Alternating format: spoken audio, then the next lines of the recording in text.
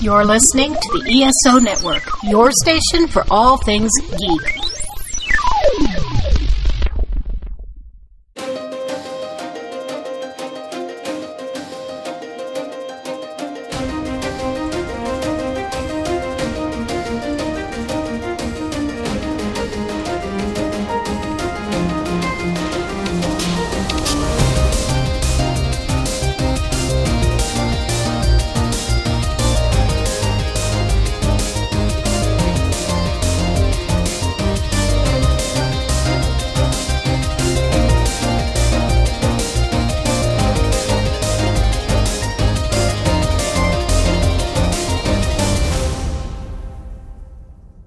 Hello and welcome to the 42 Cast, your ultimate answer to fandom, geekiness, and everything.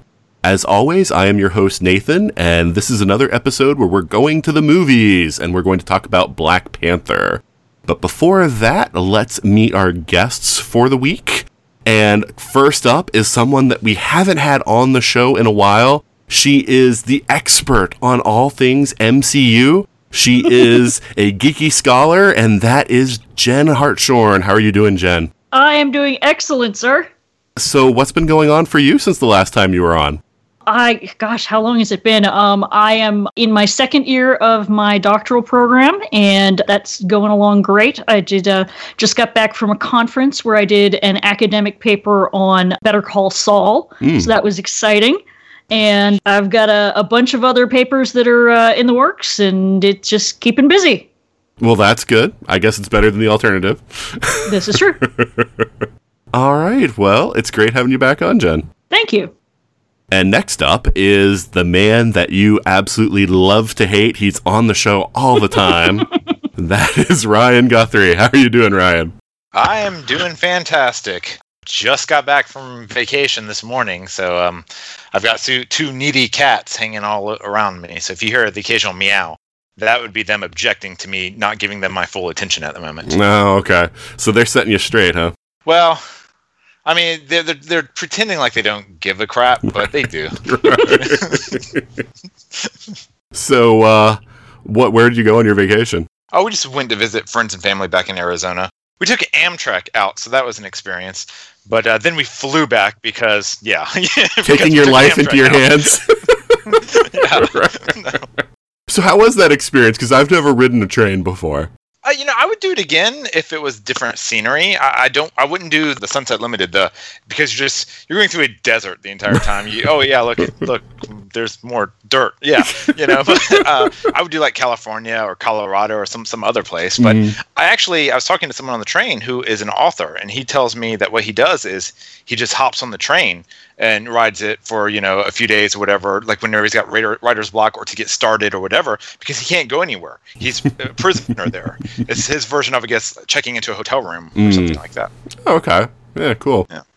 Oh, for this podcast, when I'm on vacation in a different state, when my family is present, I still made time to see Black Panther a second time for you. Oh, dedication. I love it. Yeah.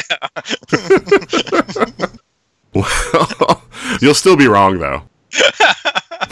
No matter how many times you watch it, you'll come to the wrong conclusion.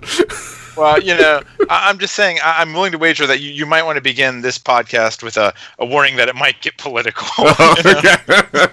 Well, actually, I'm glad you reminded me of that, because I'm going to do the thing that I always forget to do, which is to say, this is a spoiler warning for the podcast. If you haven't seen Black Panther yet, just be warned that we will be talking about it in detail. So, if that bothers you, then just pause it, go watch the movie and come back. If not, and you just wanted to know our opinions, then keep listening. But it's good to have you back on, Ryan. Thank you. You're welcome. And next up is someone that I've known for many years. She is a cosplayer and a mom, and that is my buddy Angie. How are you doing, Angie? I'm doing great. I'm getting hyped for my first trip to Disneyland in like 15 years. Bring my child, and he's too young to appreciate any of it, but I'll take a lot of pictures. Yeah, I can't say for sure I've never been, because we did live in California when I was, for my first year of my life, but I don't think I've ever been to Disneyland. I've been to Disney World several times, but I have no idea what's different. Have you been to Disney World? Yeah, I lived in San Diego when I was a kid, so we went to Disneyland a lot. But I went to high school on the East Coast, so every choir trip goes to Orlando. So I have been a couple of times. I haven't been back to Anaheim, like I said, for over a decade. So there's lots of stuff there that was not there before. Sure.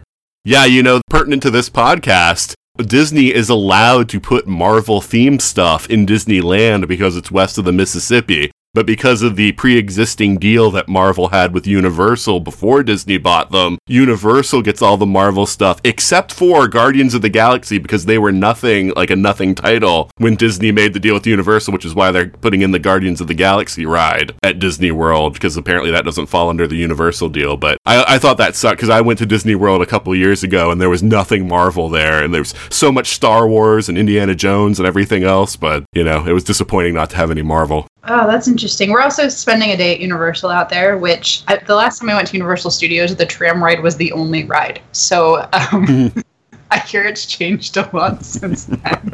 I bet. I think they might have some Tron stuff out there too, which to me would be interesting. But like I say, I have not been to Disneyland at all, so I would be curious to do that one of these days. I'll return and report. Okay, thank you. But yeah, definitely enjoy. Yeah, I'm excited. All right, awesome. And it's good to have you back on, Angie. It's good to be here. Thanks. You're welcome. And finally is someone new to the podcast. He is a guy that I've met through the Earth Station 1 network. I see him posting the most amazing Black Panther stuff on his wall, which is why I wanted him on this podcast, including a Black Panther Thundercats mashup series that was fascinating to me. So that is Lucas Garrett. How are you doing, Lucas? I'm doing great, Nathan. How are you this evening? I am doing great as well. Good. I'm glad you enjoyed that. Yeah, that was done by a good friend of mine. He just said, you know what?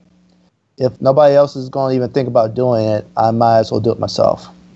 So he's got a comic himself, which is called Tuskegee Airs, which you can find pretty much online. And he's one of the best artists I've ever seen, but he's definitely a good plot artist and a good, plot designer. So I saw that and I said, yeah, I have to share this. Yeah, it was beautiful artwork. Yeah, it was an 8-part story where the Thundercats were imprisoned by Mumra and the, I guess what I would call the Thundercat Jedi Ghost. Mm-hmm. He, found T'Challa, in his realm. And so T'Challa wound up coming over there with his gear and, well, I can't spoil the rest of it, but you can definitely find it online. You can definitely find it on his Instagram. And when I get a chance to, I'll send it, to you guys. But yeah, he's one of the best. So it goes to show that as long as you're not willing to make any money off of it, there's nothing that you really can't share. That's true. And have you seen the joke going around Facebook about how Storm and T'Challa's kids should be Thundercats? Yeah, I actually posted that on my wall. I said, that's, and I brought in, it's funny, I'll be coming a lot like my dad because he would come up with quibs like that, what we call dad jokes. Right. And I shared with my little brother, and he just, gave me like a facepalm gif, on the messaging. He said, I can't believe you. Because we grew up watching Thundercats. We actually saw the first episode back when we were very, very young. So, it's just, it's a play on words. Mm-hmm. And this is a generation where there's a lot of play on words. But, yeah, as far as for myself, I am a United States Marine veteran, 2000, 2008, 20 years of experience with security, mostly unarmed. Also, I was, for a good year, was a building engineer. But my passions are crossovers. I love stuff like, what my friend showed with the Black Panther Thundercat crossovers. And really that love comes from two things. It comes from Ron Fortier and Jeff Butler's Now Comics Green Hornet comic that they ran back in the late 80s, early 90s, which made the Lone Ranger and the Green Hornet part of the same family. And it was one big family tree. Now, fast forward about 8-9 years later, I find out about Philip Jose Farmer and his books Tarzan Live and Doc Savage's Apocalyptic Life. And I've been part of, that type of community for a while. So I'll be returning to be with them at Pulp Fest, PharmaCon. I think it's going to this year be in either it's in Cincinnati or it's in Pennsylvania, I think.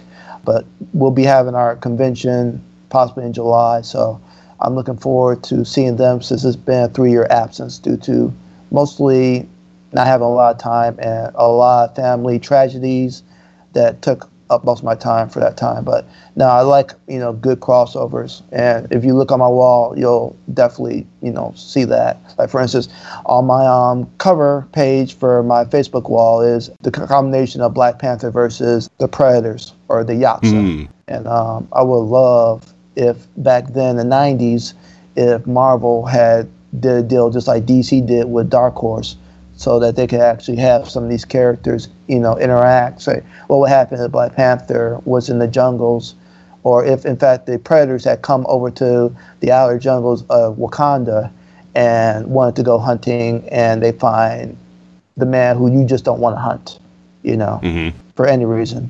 So that's my passions are good crossovers that actually make sense, and I do love a good play on words from time to time. But I'm definitely glad to be here to talk to you guys about this great film that has opened up a floodgate of possibilities, some of which are being realized, right now, and some that we won't really know the full scope for years to come. But this movie did its job, and I can't wait to talk more about it. So, you mentioned crossovers that make sense, and my mind immediately jumps to the one that I thought was the most ridiculous thing ever, which was X-Men and Star Trek. That Marvel did. No. And they did do that, Nathan, back in the 90s. I know. That's what I mean. Jim Lee, Christopher Claremont X-Men met the Star Trek Next Generation cast. And this is just for any listeners who's listening. You can actually still find it. Because it actually had Professor X meet up with Jean-Luc Picard. Well, that one was actually a sequel to the one where they met the original cast. Yeah, I remember that. And it was Proteus and Gary Mitchell teamed up against them.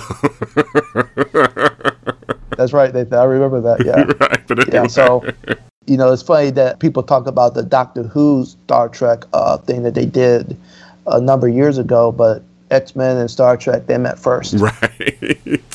Well, it is great to have you on the podcast, Lucas. Thank you, Nathan. Yeah, no problem. So, we are going to forego the 5-minute controversy today, just because I think to get in everything that we have to talk about with Black Panther, we're going to need all the time that we have. Okay, but can we just preemptively say I was right? That's never been the case, Ryan, so why would we say it now? So, before we dive into the topic, we're going to take a pause here just for a promo for Another Fine Podcast. Hi, I'm Joe Heath. And I'm Tony Heath. And we host the Watchathon of Rassilon. A journey through all of Doctor Who, one serial at a time. Listen in and you will learn about true facts! Tune in and hear our final thoughts! Find out how little we actually know about science, history, Doctor Who, and pretty much anything else. The Watchathon of Rassilon. A proud member of the ESO Network. Available wherever you get your podcast fix. Keep calm and wrestle on. Goodbye, and I love you.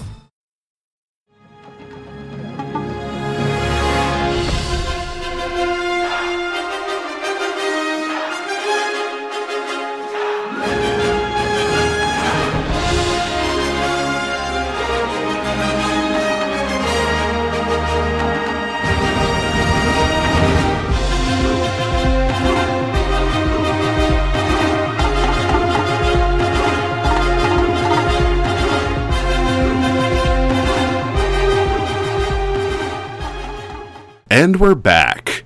And so today we're going to talk about one of Marvel's animal-themed superheroes that teaches us that with great power comes great responsibility.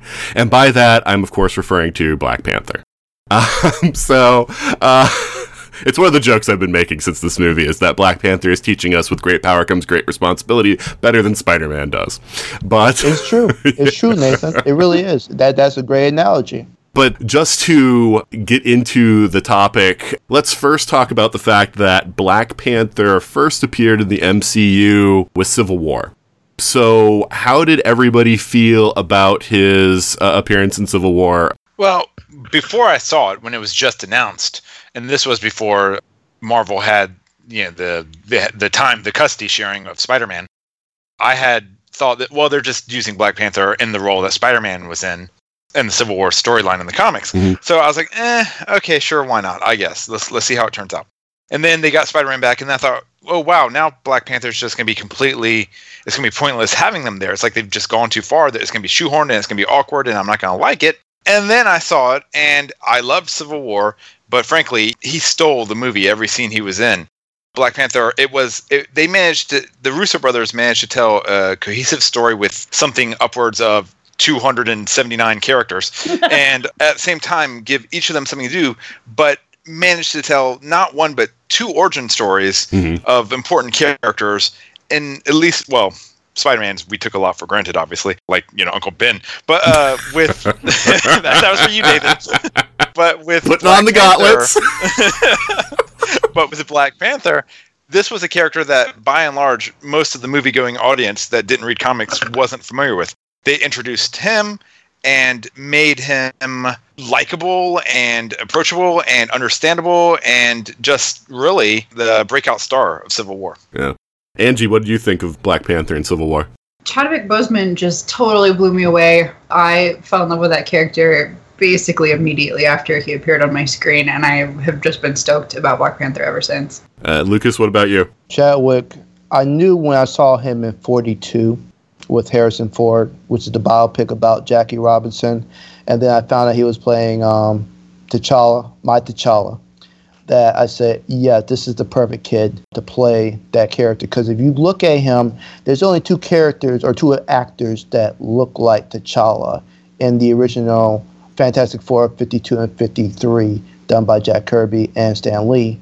And that was Sidney Poitier and Chadwick Boseman.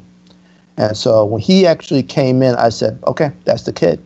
Now, his portrayal is definitely one of reserved power, but it is focused reserved power. So when he initially thinks that Bucky is responsible for his father's death, he's completely and totally aimed at dealing with the Winter Soldier at any cost. And just like with this movie we're about to talk about, the good thing I love about T'Challa is that he's a character that's constantly growing. The man that he was at the beginning of Civil War was not the man he was at the end of Civil War. Just like the man he started out as in Black Panther will not be the man that we see at the end of Black Panther. And that's why I love so much, because for some characters, they just go through it and they're the same person that they were when the movie started. So you see growth. And that's one of the best attributes that Chadwick has been able to show, in his presence as T'Challa. And he did a great job. And I'm not going to lie to you, as much as I love this new costume in the sequel, because there will be a sequel because this film is doing so well, I want a fusion between the Black Panther costume of Civil War and this costume. And I actually got ideas which we can actually go to down the road with this podcast here. But no, Chadwick knocked it out of the park. He was my favorite character in Civil War, and it was great to find out that he was having a movie because the lead up to him goes all the way back to Iron Man 2. And so when we finally got it and I knew it was concrete, I was very happy, and I was definitely happy with what I got in Civil War. And it's my second favorite Marvel Cinematic film because of his portrayal. Yeah, no, it's interesting what you just brought up because, first of all, yes, there is going to be a Black Panther 2. I keep saying that the Marvel people are swimming through all the cash that's falling on their head, trying to greenlight it right now. But when you said that, I love that post. I was laughing. This is so true. It'll happen. It's just they have to get through all that cash first. Mm-hmm. But yeah, no, that's interesting, the thing about growth, and I definitely want to circle back to it. But Jen, how did you feel about Black Panther and Civil War? Like everybody else, I thought he was amazing. I thought that it was very interesting in a movie where you've got these two characters that are kind of vying for moral superiority. The person who actually ends up having the moral superiority is Black Panther, in terms of both the fact that he had, he was getting vengeance for his father's death to begin with, and then, the way that he treated our villain at the end there was, again, much more of a good guy kind of ending than you would have expected from either Steve or Tony at that time, who were both just totally totally in their own world in terms of fighting each other. But yeah, he really stole the show in Civil War. He was fantastic, and I was, as soon as I saw that, I was super excited for this movie, and just everything that I had been hearing all along the way in terms of, you know, how much prep they were doing in terms of world building, and, you know, the sets and the costumes and everything else, and I went in with very, very high expectations, and I was not disappointed. Yeah, as far as I felt about Black Panther, it was amazing to me that in a movie where you had two big personalities, like, I mean, Tony's like 3 or 4 personalities, but Steve, right, you know, is also a very, you know, he's a very powerful, moving character, that you had Black Panther really standing head and shoulders above them. I mean, T'Challa was so magnetic, so interesting in that movie, and was someone that I really wanted to see again, and that was one of the big takeaways from that movie. So yeah, I was very stoked for Black Panther coming out, and so we're recording this a little over a week after the movie debuted, and it is breaking record after record. There are truckloads of cash just raining on top of Marvel Studios really right now. So I wanted to ask, what do we think is the key to this movie's success? I think really, just like what we just saw with Wonder Woman, there was this need to see this character realized, because when I was coming up, one of the big emphasis was that maybe there was a possibility of getting a Black Panther film back in the 90s. Mm-hmm. Wesley Snipes. I remember reading the articles. And John Singleton. And it was great now to actually find out why that fell through. And I'm glad, in hindsight, it didn't come to be, because it would have been a laughing stock, just like people remember Steel as a laughing stock because of what was planned by Singleton. Not Wesley, but Singleton. And as much as I like Singleton in some of his own films, I don't think he had a grasp as to the character and the mythology of what it meant to be the Black Panther, or even Wakanda. But fast forward to that, here we go, and they're setting up breadcrumbs. First time we hear about it is with Captain America, or should I say with Iron Man 2, when you see in the background when Tony is talking, I think, to Nick Fury, you see in the background a map of Africa, and inside you see an actual, electronic magnifying thing that's positioned. And you look at it, you say, that's got to be Wakanda. Now, you keep going in, you get Captain America, the first Avenger, and they talk about, vibranium and so forth. And that's a story. If things go well, I want to see my boy, I can't believe I'm forgetting his name, the guy who plays young Howard Stark. Oh, yeah. Dominic Cooper. Yeah, Dominic Cooper. Yeah. I want to see a story where Dominic Cooper finds his way to Wakanda, and he meets up with Azuri, T'Challa's grandfather, and he makes that deal so he can come back with that vibranium. But this whole thing has pretty much been great world building that Marvel has set up from the get-go to say, okay, we're going to make this happen. And you got to realize this, Nate Moore, the executive producer for Black Panther, has been working on this script for Black Panther. The first draft was done as of 2010.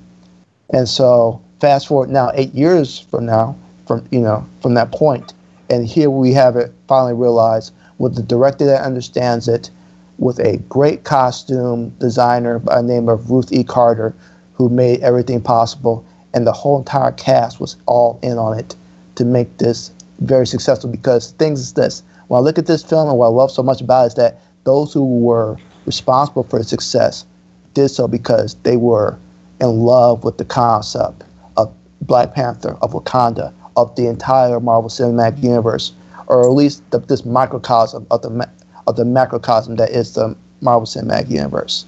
So just like what we saw with Wonder Woman, where we got a chance to see her start up with Batman v Superman, Dawn of Justice, and said, oh my God, that's Wonder Woman. She stole the film from the two, just like with Black Panther and Civil War. Wonder Woman stole the film for Batman and Superman in that film. Everybody was talking about her. and then she finally gets her film. So it's almost like they're almost in parallel with each other, in tandem. And just like what most strong women, intelligent women saw with Wonder Woman when we went to see it, and they said, "Oh my God, I can't believe I saw this."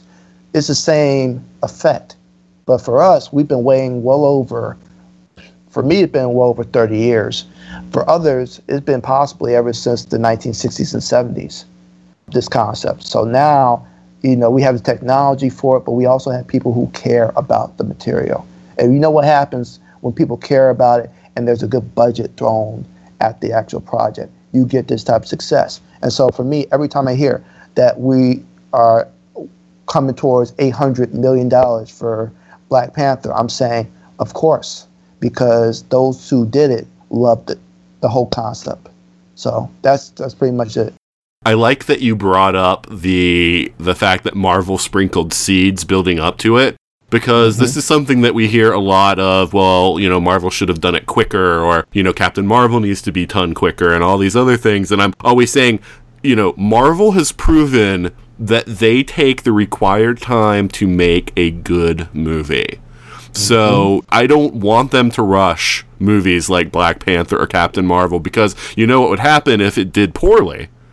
People would start saying, well, because it's starring, a person of color, that's why, people don't want to watch that. They always ignore the fact that the film was broken. Right, because like you brought up Steel as another thing. I saw Steel. Steel was one of 2 movies in my life where I went to the front desk and demanded my time back. You too? I didn't. I was the only one. I remember being 17 years old, coming to the counter and saying, "Take my money back." "I'm sorry, sir. We don't do refunds." Right. I said, "You're going to figure out a way to get me back my money," because I was in there for just 20 minutes, and I said, "I can't do this no more." Right. Wait, Nathan, what was the other one? I have to know. Wing Commander. Okay. Man. Me and you must be sharing the same brain. Yeah. Yeah, I told him, you know what? You don't have to give me a refund. Just give me my time back. Yeah, I love the dazed looks that would get. But anyway. But Jen, what would you say is the key to Black Panther's success? Well, I think, as Lucas has touched on, the fact that this is we haven't had a. And I know everyone says, "Oh yeah, but we had Blade." Yeah, we did have Blade, but since the renaissance of the comic book movie era, we haven't had a lot of characters that weren't white men. Mm-hmm. And there was a long period of time at the beginning of the MCU where, Ike Perlmutter still had a very heavy hand in things and thought that, that we're just making this for little boys, and that they don't want to have heroes that don't look exactly like them. And so this was a really long time in coming, but I think as you pointed out, it was well worth the wait. I'm glad that they waited until now to do it, given what a great job that they did with it. And I also think that it is extremely timely. They couldn't have known this when they put it on the schedule, but between this and Luke Cage and Black Lightning, bulletproof black men are like that's the thing right now, and it's very politically charged. Even without saying anything, it's pretty timely. Yes, timely and part of the times. Like I said, they were able, because going fast forward with the last statement that T'Challa makes at the rebuilt UN building, the same building that his father died in that explosion, when he was talking about, building bridges instead of, barriers and walls. They wrote that, but that is actually an African proverb. That's an Ethiopian African proverb. But that was as of 2014 when they were writing that, and and it was actually Ryan Coogler's wife that actually inputted that. So here we are, but it was just a film that came at the right time, and that's another reason why this film is doing so well, because depending on where you fall on the political spectrum, you can see that there's a problem, that there is a need for inspiration, and that's the reason why this movie's making gangbusters, because there has to be solutions. And it's just interesting that it's taking a fictional king from a fictional, highly technological African nation to actually say, you know what, we can actually fix our own problems So what's the problem here? I saw somebody joking. You talked about the fictional African nation. Somebody joking about how Wakanda seems more fantastic than Asgard does. Oh, yes. And it's funny that, because I was kind of worried with Black Panther coming out that they were going to try to ground it in reality like they've tried to do with so many of their projects, of kind of take down the comic book elements. And I saw the trailers and I was like, oh, nope, they went full Wakanda. They did that, but also there's a way for you to become fantastical, but yet still be a part of the world, which Right. is what they're able to. It's almost like if J.K., let's say as much. Let's just say if Tolkien was able to transport his Lord of the Rings and Hobbit tales into modern day. Let's just say that race had existed, in the cover of the mist or whatever. And, their descendants, Bilbo Baggins and all those guys, their descendants come into our world via like Harry Potter or whatever. It would be on the same type of level. I mean, I saw this when I saw like the Fantastic Beasts and Where to Find Them. Sometimes, even with the fantastical, there's a level of realism that makes you almost wish like crazy that such places existed, amongst us. Which is why I was so happy that, Ryan Coogler and everybody else treated it with such care that says, you know what, yeah, this is completely outlandish, but I bet you will love to come here, wouldn't you?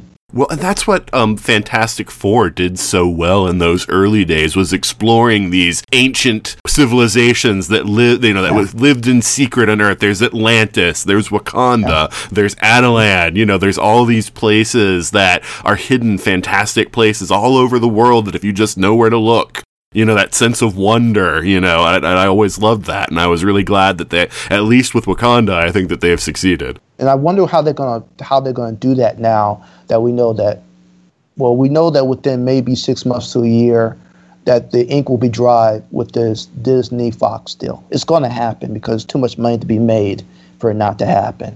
So I'm wondering how is it that T'Challa will still be able to encounter the Fantastic Four if Wakanda is known to the world. Yeah. How is that going to be, in play? Because the only other option I can see now, and this goes back to what we possibly said earlier, is maybe the civilization that they find is the hidden Atlant. Maybe they reboot, the Inhumans, right. And, that was just something that, they tried on TV. Nobody really watched it. So we're just going to ignore that all that happened. And so forth. And then maybe, just like what we saw in Fantastic Four Annual 5, T'Challa just happens to be, going, towards his own personal island, Panther Island, which is not that far from where they are. And then we get, that played out, where he comes there and they say, oh, well, interesting. There's another hidden civilization, and it's, the Inhumans. And then we get to see him interact with the true movie version of the Inhumans and so forth. But that was going through me within the last week or so, of how can they do it, because the Inhumans have to be part of the MCU. What they left in that, series can't be the end of them. They have to just say, what, we got to circle back to that later. Yeah, well, we'll see. I mean, the problem is that the Inhumans are, in the eyes of Marvel, a TV property now. Mm-hmm. And the TV and movie divisions aren't getting along with each other. Right now, they're not. Right. So yeah, we'll see. That'll change. I think that there's some stink around the Inhumans property right now anyway, so they'll probably go, do other things first and kind of hope people forget about it before they try to reboot. But Ryan, do you have any further thoughts on things that made Black Panther such a success? Okay, it's a Marvel movie, so there's going to be a baseline success right there. We've come to at this point, what's this, the 18th movie, or I think... I believe that's correct. 19th? I believe so, yeah. Yeah. Yes, it is.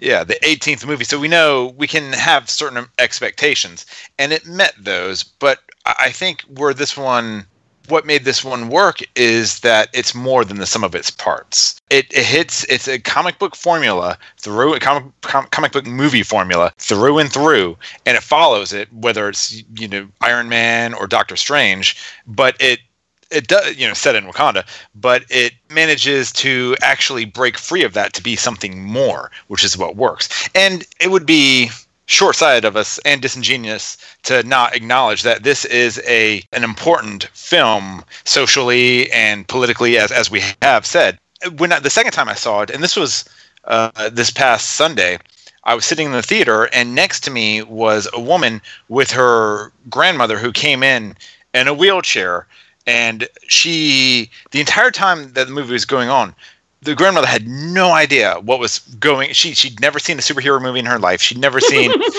she had no idea what Marvel was or anything like that. And so I kind of listened because it really warmed my heart listening to her granddaughter explain to her, okay, kind of what's going on a little bit, and if ever there was a reference or whatever. And the granddaughter had seen it at least 2 times before. So they're not only am I coming back, not only is everyone coming back who would see it anyways, the fans to begin with, but this is something more than that. This is bringing in people who would not see any other Marvel movie. Yeah, that's just what's going on. Yeah, Brian, I have to echo that because that's what my mother and my stepfather intend to do. They don't watch these types of movies at all, but they keep hearing this buzz, like, what's this movie and whatever. And I've had to literally school them on the history of it. And I said, really? She said, and just to look at my mom's eyes, like, so you're telling me that back then Stan Lee and Jack Kirby created an African king in a highly technological kingdom in Africa, and he does all this stuff.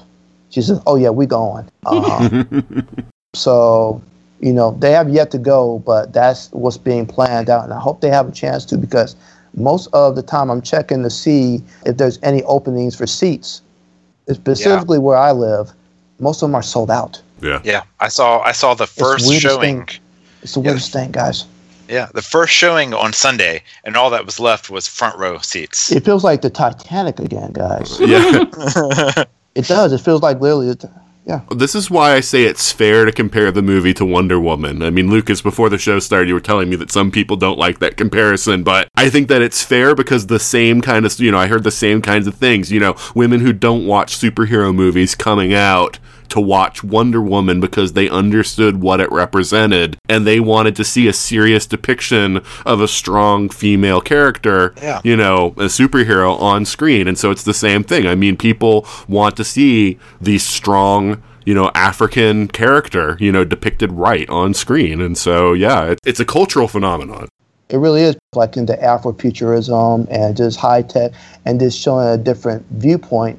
If you look at how culture has been shown, especially by the 90s, with the revamping of blaxploitation with New Jack City and even King of New York, that the whole thing has been, well, we can't show slave narratives, we gotta show drug dealers, we gotta show crooked cops, we gotta show prostitution, and so forth. It's been, and this is what's been allowed to be the stereotypical, that's pretty much what they get. So, or worst part is, the token black individual in the horror or science fiction who 9 times out of 10 is not going to make it through the movie. And this is what we've had to deal with for decades upon decades. And so here we got a person who commands the screen, who not only is the smartest man in the room, but he surrounds himself with smart, intelligent, and strong people.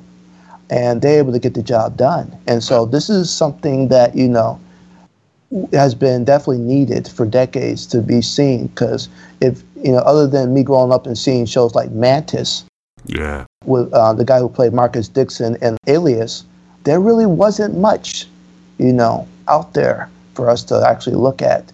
And of course I love Blade, but Blade was not, when it was even put out there in 96, 97, it was not put out there to be seen as a Marvel film. It was just a action horror thriller film that happens to be part of the Marvel product. And if you look at it, they definitely overhyped Blade, because you look at the 1970s version of Blade, he wishes he was the Wesley Snipes version of Blade. He was like pretty much a wannabe blaxploitation who, instead of carrying literally swords, he carried what they call those stakes, stakes and maybe an axe or whatever, and he had like a pouch or whatever. But at no time would you ever thought that would translate to what we got. So Wesley, once again, has a hand in getting us to what we got, but it's almost as if because of his own personal problems, as well as we do this collective forgetting, this selective amnesia, where we say, oh, well, anything that happened prior to Iron Man in 2008 really doesn't really count. And I get very, very, very disappointed and almost disgusted when I hear that, because I remember a time when all this was a pipe dream, by kids, in a playground or at home. I used to dream about an X-Men movie.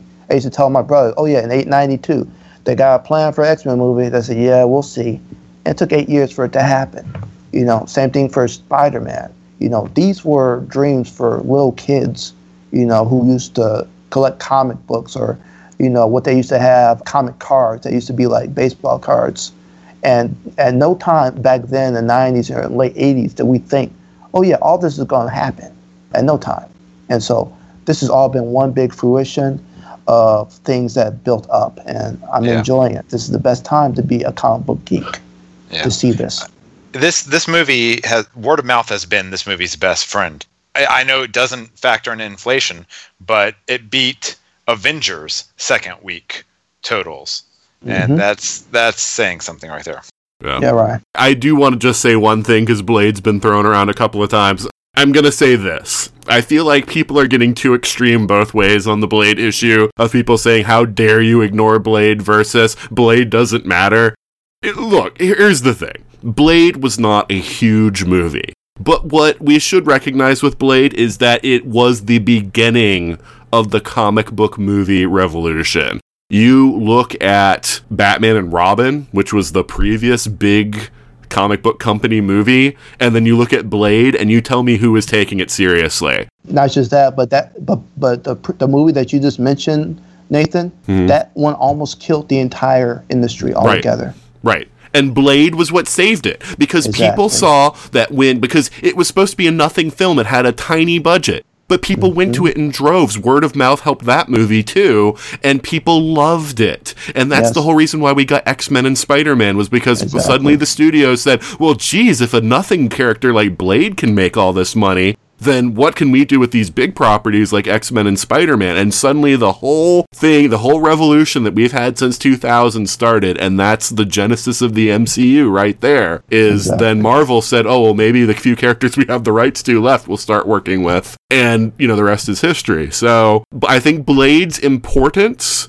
should not be ignored, but at the same time, there's a reason why this movie is bigger and more important, because it's part of the huge franchise. It's a bigger character, and it's more mainstream, and it's reaching more people. So I don't want to take anything away from Black Panther, but I do believe that Blade should be recognized for its role in comic book movies. I completely agree, Nathan. Well said. Thank you.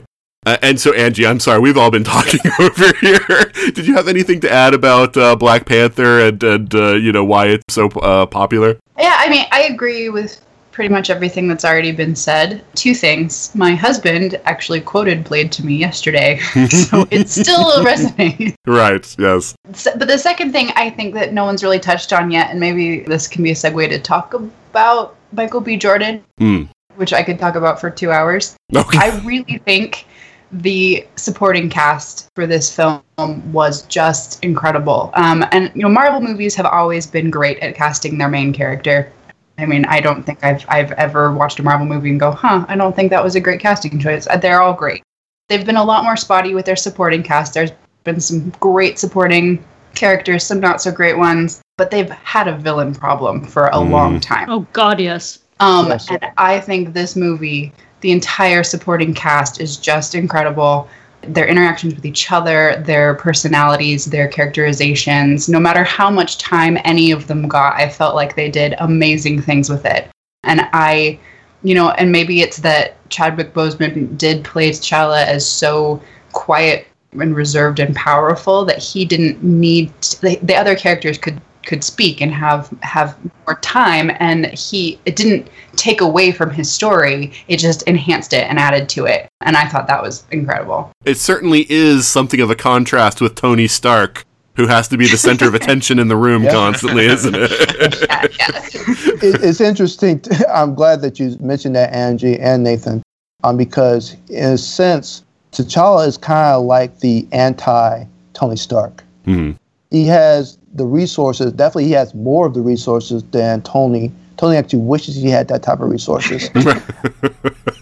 All right, Lucas, sorry, I'm just going to interrupt you really quick. Has everyone seen the meme where Tony says something like, hey, T'Challa, this is my lab, and T'Challa's like, oh, yes, we have one like this in Wakanda, in every elementary school? Cool. Yeah. As soon as I saw that, Nathan, I actually posted that. Okay. Yeah. I had to. I was like, say, yeah. And his sister, and think about his sister can now interact, and I can't wait for her to actually be in the Infinity War, because there has to be a scene with her and Bruce Banner and T'Challa, where these big four are the ones who are talking. And you can even bring in Doctor Strange, too. These minds having to interact, and then this girl happens to school almost everybody and say, yeah, I hear what you guys are saying, but you're doing it wrong. This is what you need to do. And then they look at each other like, and of course, Tony would be the one with the, flip comment of, and how old is she? Only 16. I agree with all of that, but I think you actually saw that difference in personality between Tony and T'Challa in Civil War. I recall, just insofar as having to be the center of attention. Maybe it's because T'Challa is just his parenting. He had a father who was there versus Tony who didn't. But I recall when Clint was, hi, my name is Clint. I don't think we met. And T'Challa's response was, I don't care. Right. That's the best line. Tony would have been a back and forth, of who can have the best one-liners. T'Challa doesn't have to do that. Literally, his actions speak for him. Exactly. It's all about the mission for him. That's it. And so, like I said, that's the reason why, this was T'Challa's coming out party to the world. This was him, even though we saw him in Civil War, I don't think that he was in the forefront. His daddy was in the forefront, and his daddy died. And then after that, it was, I must avenge my father. And when it concerns the real person responsible for his father's death, I would say that both Killmonger and Zemo have been the best villains so far as where we're talking about cool and calculating. They don't care about bravado. They just care about getting the job done. Loki would do it, but he would do it with style. And don't get me wrong, I love Loki. He's a diva. Exactly. There's a difference between a diva and a person who just, okay, I want to get from point A to point B and do it as quick as possible, and this is what I'm going to do. And so they have done, it's almost as if there's been a resurgence within the villain market for the MCU, as far as where having very good villains who are strategists, tacticians, who think many steps ahead. And so you need to have characters like T'Challa and even Tony who have to think many steps ahead. That ups their game. That ups the ante. And so we're now at that point, because it's now with the whole thing about Disney buying Fox, the one that they're going to have to literally take a look at is going to be when Dr. Doom comes on the scene. Because that's all he is. He and Kang, the Conqueror, that they think on multiple dimensions and on multiple plays. And so when you have a villain that is able to bring that, then that ups the game for the characters, for the main characters who have to go up against them. They have to grow. They have to think better. They have to act better. And so it's being fun to see the evolution now, because you guys are right. There's definitely been a villain problem. Especially when you look at Thor: Dark World. Yeah. I don't know what was going on. I have no idea what the aim was for those guys. I don't know. I'm still watching. It's still hard for me to figure out what was the ultimate aim. What, bring everything back in the darkness? For what point? Because that was their universe. Okay, but what else? I mean, I would argue that all the MCU villains get a bad rap. They're almost always excellent actors, with a hint of something interesting about them, but they're not there to shine. They're there just to be a catalyst for the hero. So it's the exceptions that do jump out, like Killmonger or Loki or Ego. So it's exceptional when you do have one jump out, like here in Black Panther. But otherwise, Zemo is just there to get Tony and Cap to hate each other, and otherwise, it's just let's get on with the rest of the story. Yeah. No. But I get Lucas's point also, though, because I mean, as far as pure villainy goes, what Zemo did, breaking up the Avengers, none of those other guys did. Because he wasn't front and center, because he didn't give them a target or didn't present himself as a target, he was able to do that. So yes, I mean, from the cerebral calculating point of view, Zemo's a good villain, and thankfully, I mean, it actually gratifies me knowing that we've had villains like this, because with Thanos coming up, he's not just a brawler, he's not just a powerhouse. Thanos is as clever as Doom, or just about, but also supremely powerful physically. So I'm hoping that means that we get justice with Thanos being that kind of a calculating villain as well. Because, that's one that if he doesn't work, we're going to have two movies that are really going to fall flat. I'm worried there that people's hopes are just going to get too high, that it's going to be the prequels. We've been building Thanos up for 10 years now. So, we'll see. Well, we'll see. Yeah. Yeah. But let's start talking about the supporting cast. Let's save the villains a little bit. I want to talk about Claw and Killmonger a little bit later, but let's just talk about the royal family / the people around the royal family in Wakanda, and I guess Martin Freeman too. We'll have to throw him in there as the Tolkien guy. But I see what you did there. Yeah. I see what you did there, but I'm proud of you, but I see what you thought. My wife absolutely was gaga for Okoye. She thought that was like the most awesome, interesting character ever. Yeah, she was really cool. And she was great. And what I found really interesting is the honor that she had. When she thought T'Challa was dead, and Shuri and the mom and everything are like, "Oh, come on, let's run away, let's go form a revolution." She's like, "No. I'm loyal. I'm loyal to the throne, and so I'm going to stay." Okoye, for me, is the most valuable player in that film, and I can't say she's not. My favorites, of course, are Shuri and M'Baku, but I love me some Okoye because she had no chill. She just wanted to do the job, and you're right. She stays at her post because for her, it's about the kingdom of Wakanda, This isn't, revolution. This is, maybe if I stay at my post, I might be able to affect some change here. I might be able to do something. Whereas Nakia is just, it's interesting. I was listening to another podcast, Three Black Geeks, and they made the analogy that both Nakia, that's T'Challa's love interest, as well as part of the War Dogs, which is the spy organization that Wakanda created to send out spies throughout the world, that her and Killmonger's message were pretty much similar. It's just that she had a more diplomatic tone than Killmonger ever did, which is, I want to help my people out there. And I don't know about that, but what I'm saying is this, is that she wanted to affect change and say, you know what, we can actually give more of ourselves to the world than just being hidden. Whereas Killmonger said, you know what, no, I just want to use all of our resources militarily to create worldwide revolution with me at the helm. Well, I mean, when I think of Killmonger, I think of the line from The Dark Knight, which is some people just want to watch the world burn. And that's exactly, that's him. That's exactly him. But he's like, I'd say he is like Castro Joker. Yeah, exactly. Because Castro back in the 50s and 60s pretty much said the same thing of worldwide, revolution and stuff like that, just as long as he was at the head of it. Yeah, because you see, as soon as he realizes other people could become king, he's like, burn it all down. It's just done. Like, it's funny too, and I almost wish I was on that show because his analogy is not just even Castro like.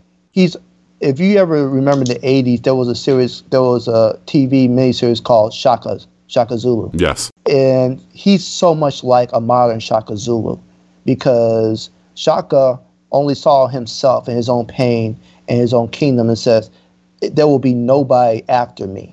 So when he burnt the heart-shaped herb after his experience, he says, no, just burn it all. that was reminiscent. It was almost like Ryan Coogler remembered that series and said, I can throw this, homage to it. Because he was definitely acting like Shaka Zulu in that scene. I was like, oh my God, I've seen this before. It's been over 30 years, but I saw this. And even history said that this happened. So I said, yeah, this guy is both Castro and Shaka. And he is a person who definitely wants to watch the world burn because he's a man who's full of pain. And he wants to make the rest of the world full of pain. And that's a problem, which is why he's such a good bad guy. Yeah, I mean, when he mentions that he wants to kill all the children of all, he doesn't want to just kill the people who have, who've wronged people. He wants to kill all their children, too. It's when he goes beyond the level of being a freedom fighter and wanting to create justice in the world to being a tyrant and, a killer, basically, yeah. Whereas Nakia is saying, we can actually give all of our resources, not just technology, but medical, everything like that. Let's get out into the world, And T'Challa saying, oh, no, that's not been our ways and stuff like that. And so that's what I was talking about with growth. We see a person who starts out idolizing his father. Then he has a crisis of faith. But because of that crisis of faith, he grows and says, you know what? I have to become my own person, which is what Nakia, if I could make an analogy, Nakia is like the positive Lady Macbeth to T'Challa's, Lord Macbeth. Because she's saying, you get to choose what type of king you are. And if that king is a person who's able to go out into the world and help the world, then do so. But do so for the right reasons. And so that's one of the big taglines of the film. Now, he can be reserved and so forth because if you look at the comics, especially the Christopher Priest run, he's enigmatic. He's very unknown. You very rarely get a chance to actually know who T'Challa is inside. In fact, this movie is more cerebral when it concerns T'Challa than the comics, because definitely with Everett K. Ross, he was pretty much based on Michael J. Fox when he did Spin City. And they brought him over and said, this is the perfect person to tell our story from our own perspective of who T'Challa, the Black Panther, is and what that actually means, because T'Challa's not going to tell us that. And so that's the reason why, even in the Priest run, even the Hudlin run, his supporting characters have more shine than the actual man himself. He's the hero, but everybody around him gets to shine as well. And so Ryan Coogler and Nate Moore, they delved into the books, they delved into the history, and they said, yes, we can actually translate this. And so you get Okoye, you get Shuri, you get Nakia, you get M'Baku, you get Wakabi, and you get, Ramonda and all these other characters, people, and then even Zuri, and they all get to shine. What I put in my Facebook review after seeing the movie this past Monday, or a week ago, is that there was no weak character throughout the film. Everybody got a chance to shine. You got a chance to see their growth, and you got to see their motivations. And so that's one of the reasons why, for me, this is one of the best things that Marvel has done in a while. To echo Beth, for you, Nathan, about Okoye, another thing I did this past weekend while in a different city is trying to track down an Okoye Funko Pop for my wife's collection. And they are nowhere to be found. I found Shuri, found Nakia, found T'Challa, found Killmonger, but she collects badass women characters. And Okoye is the one she's dying for, and it is not. It exists, but it is not to be had in a retail store.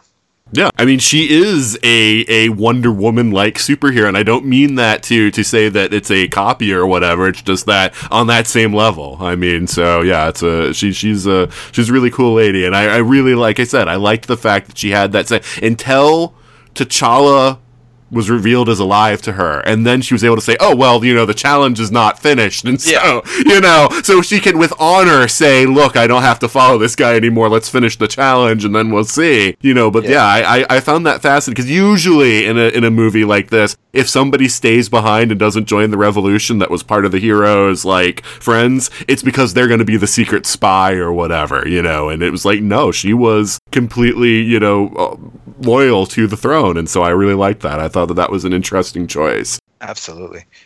Yeah, it was. She found the loophole. Right, exactly. So, Jen, was there anyone that really stood out to you amongst the supporting cast that you want to talk about? Well, of course, I liked everyone that we've mentioned before. I don't think we've really given Shuri her due yet. I loved her to bits. I thought that she was fantastic. I too am looking forward to her interactions with the rest of the Avengers crew. See, and I had thought about how that first meeting with Tony was going to go too, like where they're all standing around and she just bursts out laughing and she's like, "You're doing it wrong." And at first Tony's all offended, and then she says something that like gets his tech nerd brain engaged, and he goes over and like kisses her hand, and T'Challa steps in front of her and is like, "Hey, back off, man." But anyway, that's just my little fanfic thing for the day. It counts. Yeah, absolutely. Verging on the edge of Slash, but that's good. Well, they can always do what they did in the comics, where Tony was pretty much blaming himself in front of T'Challa while they were working out some type of situation, and T'Challa smacks him, like literally, just like smacks him, and it knocks some sense into Tony and says, "Oh." Because Tony was saying, I've been going by this on a technical level. I haven't applied other, means of dealing with this problem. And I don't think that Marvel will do something like that, but it could be almost like a similar situation where he comes into her lab or whatever, and they talk, and then she literally just, verbally knocks some sense into him and says, "You know what? You went about this way. Of course you would, colonizer." And, Best line. And then that would be it. And I could see that. I could see him giving her that, like, that smirk look that he usually does, when he's both impressed as well as like, because the thing is with Tony is this. Oh my God. Tony loves himself. I think Tony loves himself even more than he loves Pepper. Oh, yeah. So about Shuri that I was trying to say. Yeah. 5 minutes ago. I think she's a great character. I think she was wonderful because she humanized T'Challa. She was able to, there he is being all sophisticated and dignified and everything. And she's like, "Hey, what do you have on your feet?" She was able to humanize him. She provided some of the coolest, what is it that the guy in Spider-Man says? Being the guy in the chair. Yeah. Exactly. She was the guy in the chair for him, and Literally. Exactly. Like that whole thing with the driving the car in virtual reality was so cool. I loved her interactions with Ross, Martin Freeman's character. That was just hilarious. I read a really, really great piece last week about how they inverted the white gaze for this. And so rather than, there were so many places where they could have done it through Ross's perspective, and they did the exact opposite. They made Ross look like a complete idiot who didn't understand what was going on. So it was really good. I loved everything that was done with her, and I'm really I've seen pictures of her in Infinity War, so I'm very glad we're going to get to see her again. Yeah. Shuri managed to ground T'Challa. She deflated him, when his head got too big. Can you imagine anyone else giving him the finger? Right. Yeah. So that was, she did it, but she made it cool. Yeah. That's what siblings do, man. That's what siblings do. I think we also need to give the actress some credit for, she's young and she's in a cast that's incredibly talented and incredibly accomplished, and she owned it. I mean, she was a princess. She floated through that movie like she knew 100% that she had the full adoration of her people and used it. And I just was so impressed with her. Yeah. Best new Disney princess. Yes, she is. Yes, she is, yeah. Jennifer. I hope she makes it to Coachella. That was great. Yes. She got the best one-liners. I love sneakers. I think that was like great. But also, though, when they bring in Martin Freeman and Joe Ross, and she's like, see, when I say Ross, I think of General Ross, so it just does funny things to my head. But anyway, when they bring in Martin Freeman, she's like, "Another broken white boy for me to fix,"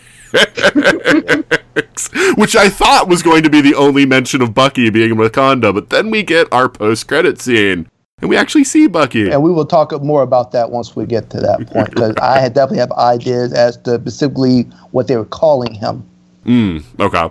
But Angie, how about you? Or is there anyone that we haven't talked about yet that you want to talk about? Just a small shout out to M'Baku. I thought, especially in comparison to Killmonger, as kind of an antagonist that was so honorable and just awesome, just wonderful as a character. I don't have anything terribly insightful. I just enjoyed him every time he was on screen. He was funny. Yeah. He and Shuri, like I said, were my top favorite because they were so intelligent, but they were just so funny.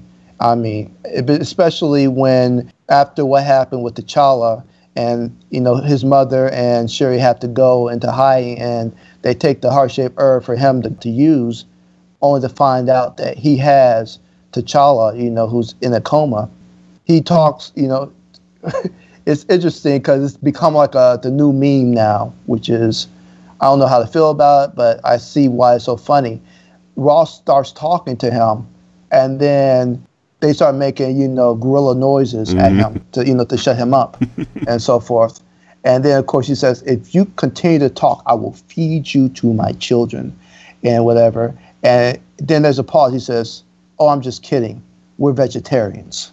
And that's the type of, comedic timing that I was not expecting. I mean, he showed his presence, especially with his fight with T'Challa on the waterfall. That was very good. But that's the thing. He's a honorable rival. I wouldn't even call M'Baku in this film a bad guy. He is just one of the rivals that T'Challa has known. And just like in the comics, they were friends. They grew up together. So even though the only thing that M'Baku cares about is becoming king of Wakanda, and that's all he thinks about 24/7, he does have a sense of honor. He doesn't have a sense of foresight of saying, okay, I could do this, but there's a person right here who's meant to do this. Yeah, and I'm going to give him the heart-shaped herb, and maybe it will save his life. Well, I agree, M'Baku. It is honor for him, but he's also a leader, which means he's also calculating. Giving the herb to T'Challa was repaying a debt, but it also, if you don't think that his showing up at the end with the Jabari to help, if you don't think in his mind, he thinks T'Challa owes him now. That's I don't know if that'll come back in a sequel or ever come back at all, but there's a calculation in that as well. And I also think that I know we've been saying, oh, Killmonger and Nakia are two sides of the same coin, but M'Baku it's not. It's more of a triangle. He's the other corner of that, where he is strictly complete isolationist and returning to form that the technology of Wakanda, the vibranium brought about by this girl, is the wrong direction. So I think trying to fit any narrative of this movie into a strict duality or dichotomy is really just kind of simplistic and not doing it a fully justice.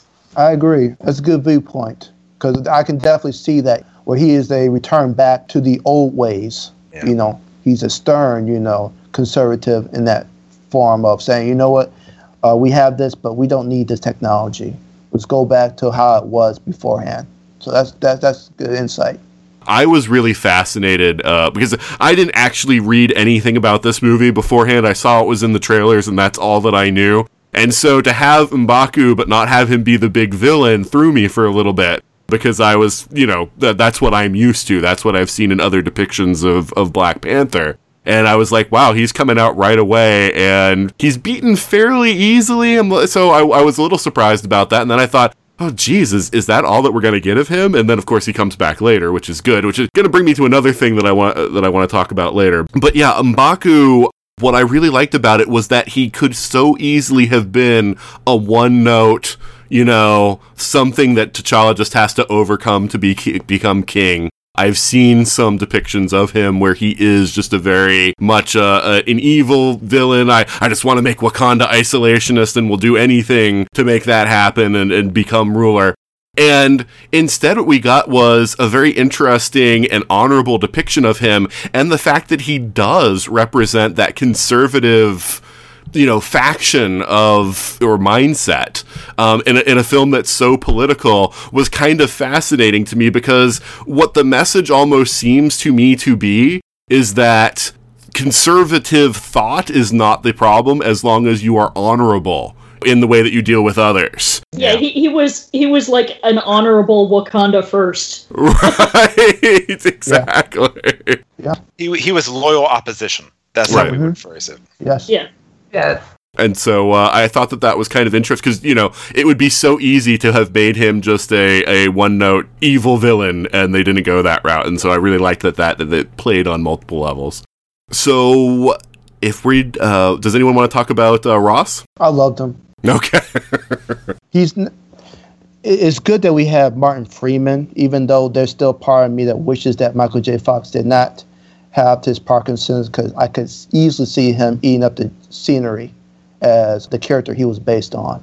But Martin is just as good enough. He's more reserved, and he's not flying off at the handle as his comic book counterpart in the Christopher Priest run, because he's more, just like you guys were saying, he's very calculating. Many of the things that Ross does, he's learning, he's seeking, and just like in my Facebook review, I said that he is a person who uses his instincts. He's able to sift through the veil and still be able to find out what's really going on. He's always constantly asking, and he's constantly finding out new things. And what he's finding out with Wakanda is that it is not as restrictive of information as some would possibly think. I mean, when he is healed after saving Nakia in South Korea, when they implanted in his spine, that device, and he's able to walk. Shuri, after making the colonizer remark, she starts showing him the technology and so forth. And so he's able to learn that, so that when that important time comes, when he actually has to get into that makeshift remote control ship to do battle, he's able to adapt because he was an Air Force pilot. So I love to see, his growth through it as he gets to have the thought process earlier of, well, Wakanda, is a third world country, textiles, all this other stuff, cool clothing, just almost like flippant, like, yeah, just like any other, backwards African, nation or whatever. And then he comes here and then his eyes are opened. And that's what I love so much, is that all these people, they don't start out the same way that they leave out. And very few films do that.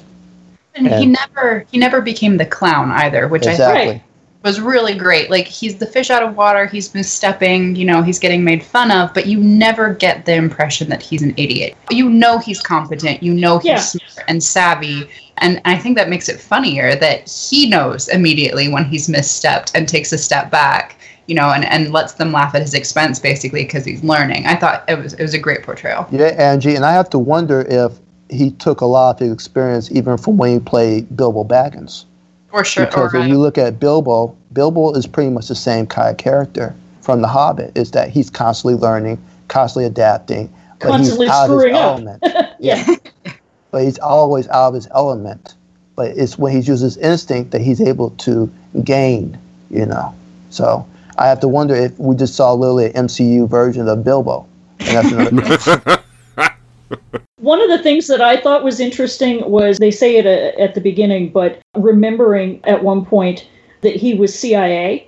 And I was thinking, like, well, what kind of stuff would he have been involved in the CIA? And he's not old enough to have really been involved with this, but I realized a really interesting parallel to some of the politics going on in Black Panther is the whole thing about the CIA selling drugs in the inner cities to fund their wars in Central America to overthrow dictators. And I thought that's really interesting to think about the way that they were playing both sides of that. The CIA contributed so much to a lot of the pain and the suffering that Killmonger went through in his childhood and in that environment, while at the same time, fighting for quote unquote freedom in another country. Yeah, and also you got to look like, whereas Killmonger was in Oakland, you got to fast forward to, say, Harlem, New York, where Luke Cage is, and see how that also affected it. And that's one of the things I love so much, is that when all this is said and done, there's going to be a multiple chronology of the Marvel Cinematic Universe that starts from before and then after. And you get to see how all of these events play out. So you could easily infer where certain people possibly were. Now with Ross was Air Force. So Ross possibly, looking at his age, he's possibly like maybe in his 50s or so forth, with the, grayish hair or whatever. You could literally go back to, let's say, the late 80s, early 90s and so forth and see that progression. Because you also got to throw into this. Who really trained Killmonger when he was a SEAL and what other type of operations? I mean, there could be a Nick Fury connection with Killmonger. Ross recognized him on sight. That's what I'm saying. So, I guess it's possible he was just going through files one day and it happened to stick there. Either that or there were shared missions, Ryan. Yeah. Yeah. Or if I were to really, if I wanted to fill in the blanks here, it's possible that Ross was in Busan to get Claw. It's possible he knew that Killmonger was an associate and so studied up that. Yeah, that's a good point. That's also possible too, yeah. And so now moving, I guess actually I shouldn't move over yet because I will give a shout out to Angela Bassett. Immortal. Is she immortal? She's immortal. Right. She's immortal and majestic. Right. So, I mean, playing the mom, and it was good to have, more of T'Challa's family around, because we just saw the father in Civil War. We talked about Shuri already, but it was nice to have that familial connection. She played the role regally. You bought that she was a queen. And so, I mean, that scene where T'Challa's coming off the plane the first time, and when she greets him and talking about how the father is with him, I mean, it's a scene we've seen before, but she plays it so well. The other thing that I appreciated about her character was when she offered the heart-shaped herb to Nakia. To Nakia, Yeah. That was Nakia. Because she was basically saying, because she thought T'Challa was dead. And so she was offering it to her. And so I thought that was an interesting thing also. Of course, they didn't really do anything with it. But I just thought that was interesting, that just showing that, in her mind, that didn't matter. Someone needs to do this. And so you are the most likely candidate. You are, capable. You take on this mantle now. And so I thought that was interesting. I do want to say two things to what you just said there, though, Nathan. First one is to the scene at the helipad, hoverpad, I don't know what it's called.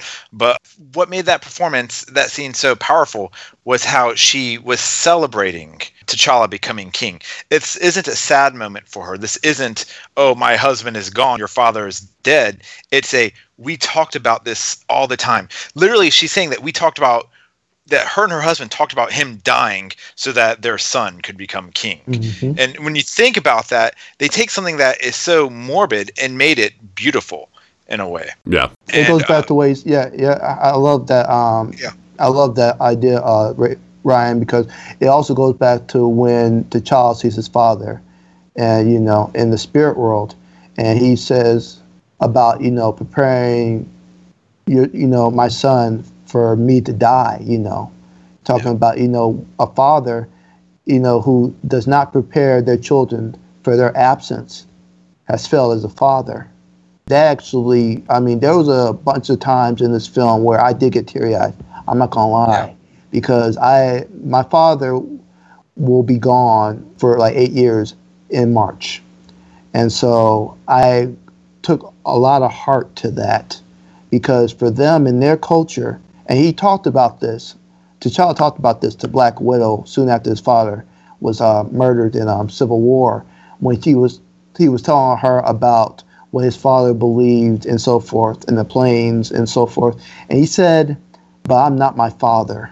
It's one thing to be taught that, it's another thing to experience it. So when he goes through the ritual of the heart-shaped herb and is buried in the red sand and then comes in contact with his father, he becomes a true believer of the two worlds. And so his father echoes what his mother pretty much said, because yes, she's always going to be sad that she lost her husband, but they knew that this was a possibility, but that the line would continue forward due to T'Challa. And so, it's kind of bittersweet, but they would rather it be a good moment. Yeah. Because he ascends to the kingship.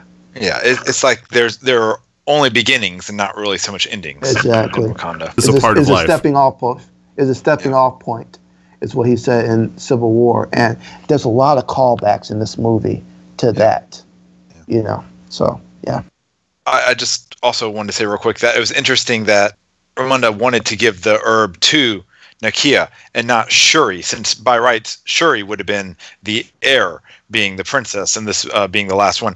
It makes me wonder if the monarchy has moved between families through the leaders of the tribes throughout the history of Wakanda or not. There is a lot of people say that Black Panther is Shakespeare. I think it's more Game of Thrones. It's Game of Thrones and Godfather. It's Game of Thrones and Godfather. If Absolutely. You look at it.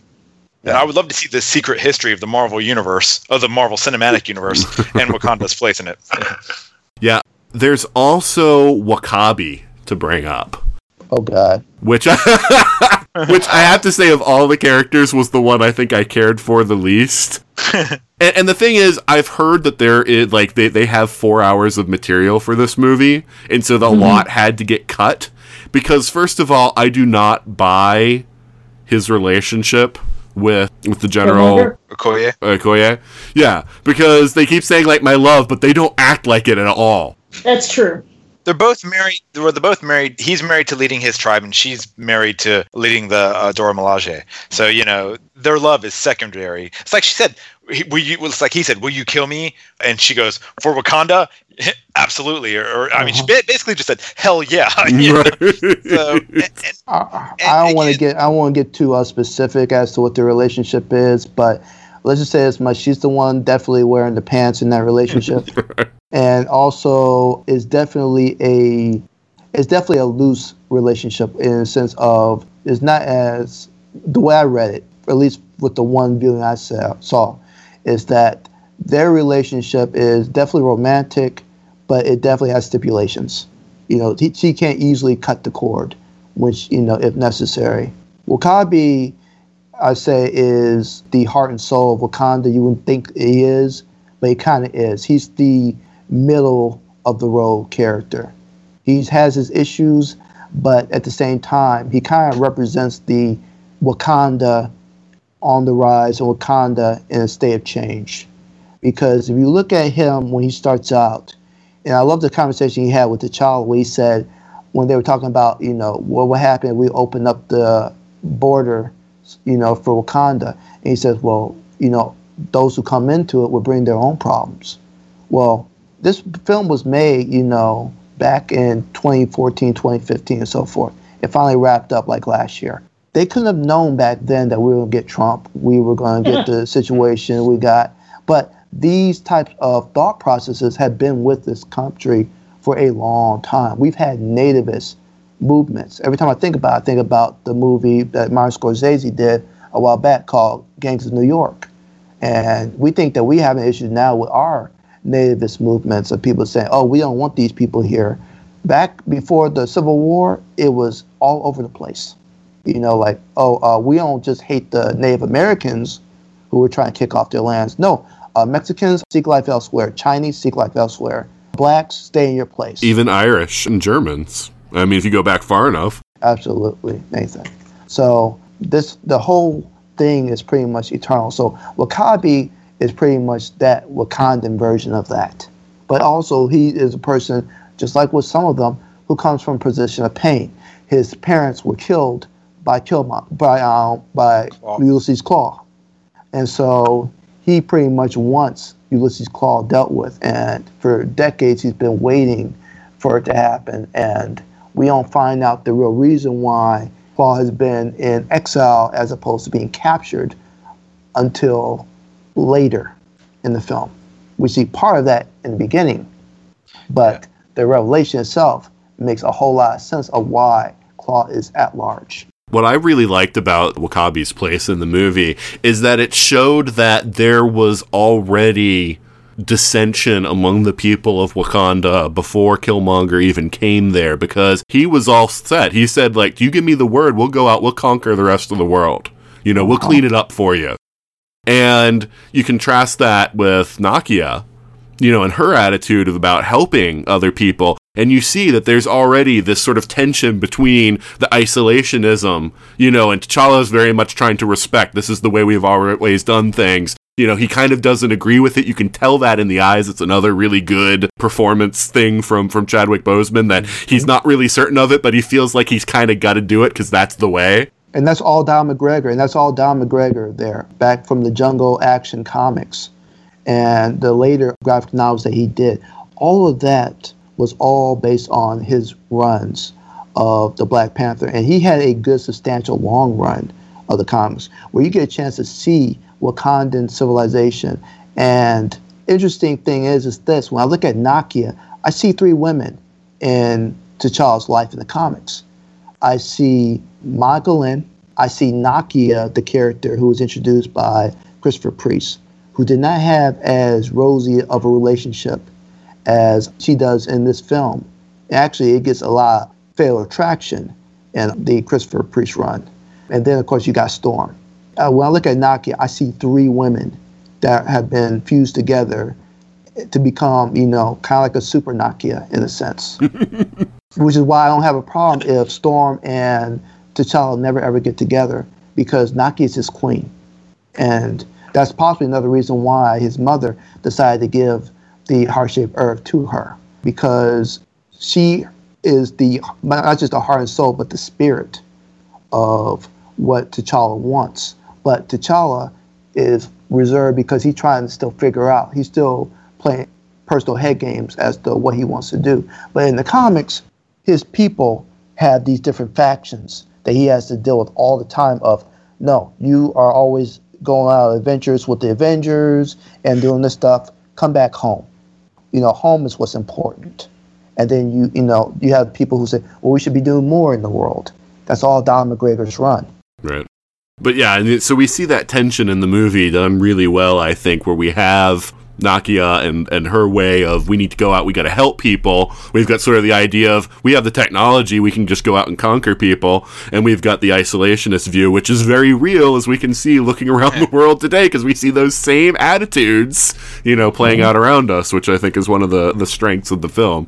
I do think W'Kabi was necessary to the storyline to give Killmonger an entrance into the throne room and an ally. If W'Kabi hadn't been there, if his parents hadn't been killed by Claw, I think it would have been a lot shorter movie. Mm-hmm. Right. But I also think if I were to nitpick this movie, which I can do, the 2 biggest nitpicks I have, one of them is in Killmonger showing up with Claw right to W'Kabi.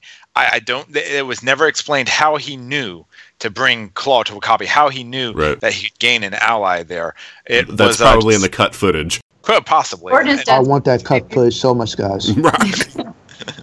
But I do agree that W'Kabi and Nakia are, and again, because it's with every character in this movie, they display the different opposing philosophies, because I think you saw that with Nakia with the child soldier that she saved with her introduction. She was like, no, don't kill him. He's a boy. He had no choice in this as well. She wants to save the world. And W'Kabi's definition of going out into the world is send my warriors out there and we will, bring Wakanda rule everywhere. And so, it's just there again. And it's all over the board. You can take probably any 2 characters in this movie and put them at odds philosophically with each other. And T'Challa sits in the center of that web. Mm-hmm.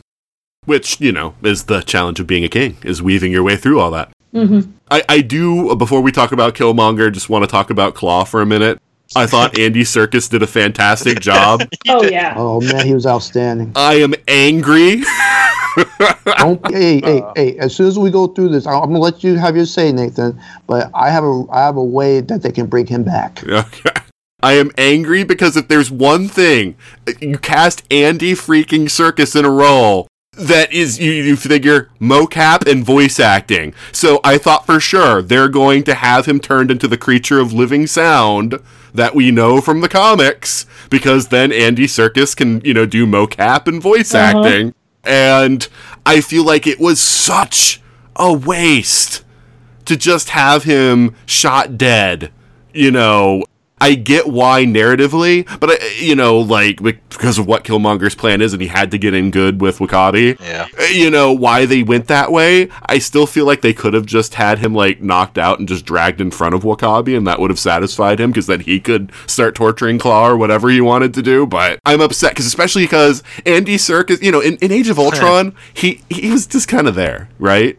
But in this, the relishing, of all the things that he was doing, the jokes of, talking about his band and stuff. Or when he tells the one guard, "Oh, you're fine, you can go." Yeah. And then shoots him. And then he explains it to Killmonger. We gotta spread it out, you can't be in that, Yeah. Right, yeah, because it looks like you're amateurs, yeah. He was in his element. Right. See, that he could have been... Killmonger was the villain without a doubt, but if, and I don't agree that MCU has a villain problem, but if it did, this movie had two great ones, right? And Claw was necessary, but yeah, I agree, it would have been, he just chewed up every scene he was in. Well, and they actually gave him the sonic gun arm in a way that actually was somewhat believable. Because, I keep imagining in the MCU that big, megaphone looking thing that he has in the comics. And I'm like, that wouldn't work. And so I thought we'd never see it. But they actually gave him something that was somewhat believable of the thing hidden in a fake arm. That could come out and shoot, and I was like, that's perfect, that's so brilliant of a way to do something close to the comics but not exactly the same. And yeah, I'm really disappointed about the death of Claw. That upset, especially with the Fantastic Four most likely coming into the MCU very soon, or I say very soon, but within 3 or 4 years. I would have loved to have had Claw there as a villain for them. Well, never say never. Well, no, I know, because like I said, that the reason why I said it because of that arm, and he said that arm had vibranium in it, and that's the reason why I was able to do what it did. Now, we don't know what happened to Claw's corpse. Right. I doubt very highly it was just dumped someplace or whatever. If I were to gather, and like I said, I want that 4-hour cut. I don't care how much I got to pay for it. I want that cut. Because it's nice to want things. It really is, Jennifer. I'm thinking of the scene from Fanboys where they go to William Shatner and he's like, I'm William Shatner, I can score anything. Exactly. But I want the cut because my own instinct, my own suspicion is this. I think that his corpse is lying on a slab in Shuri's personal lab. And I think that's how he's going to come back. I think that arm itself is going to allow him to come back. I think that and come on, you don't bring in Andy Serkis and not say, oh, well, you know what? This guy is a genius with motion capture. Why don't we just do something with him later? Because he's only been in 2 films. Right. And like I said, his role in Age of Ultron was very small. I mean, I think you're missing the much easier way to bring him back. By all accounts in the trailers, it looks like a good portion of Infinity War takes place in Wakanda. So depending how far along Thanos is with collecting the gems, or even with just freaking Kree blood or whatever, he could come back. Yeah, he could. He could. Tahiti. Yeah, Tahiti. Sending Claw. It's a magical place. No one. But Claw's going to be back, guys. And I bet really that he will be back. Just like I have a feeling that down the road, Killmonger himself. Because these are guys who die and come back all the time in the comics. Yeah, but I don't want them to go down that route, because that's what got me to stop reading comics, was the lack of consequence. I really don't want them to bring Killmonger back, because that would undermine so much of the drama and the pathos and the meaning of this movie. So. I agree, Jennifer. Can I, just for 1 second, because I've been thinking about this so much. When I watched the film the first time, I thought, oh, it's too bad that he's dead, because he was just a wonderful villain. But I've been thinking about it, and I think it wouldn't cheapen it if they were to bring him back because of his last words, where he's talking about, oh, you're going to put me in a cage, I'd rather be dead, basically. But to me, that's such a political statement that bringing him back would work, because he's so westernized and he's so hurt and angry that he would look at imprisonment as punitive, because that's what it is in this country. And so to have them demonstrate that in Wakanda, that's not the purpose of imprisoning somebody. That's not, you're not there as a punitive damage. You're there to be rehabilitated. And I think the ending sequence with Bucky kind of drives that home. Mm-hmm. That if the point is not putting you in a cage, if the point is helping you and healing you, then you could bring him back. And he could either go on to continue to be a villain or maybe get partially redeemed or whatever. But I think that you could bring him back without cheapening his death here. And also, he has been the Black Panther in the past, in the comics. And of course, they showed that as the Gold Jaguar, which, like I said, when we get into the designs of the suits, I have a few bones to pick. Because... Well, you might as well mention it now, Lucas, because we're running pretty long now. Okay, first off is this. The reason why I said earlier about the suits and so forth is this. I came to see Black Panther. I didn't come to see Purple Panther. That has to be dialed down. Like, for instance, if we're to see Purple again, it should be like when he's in, like, the dark.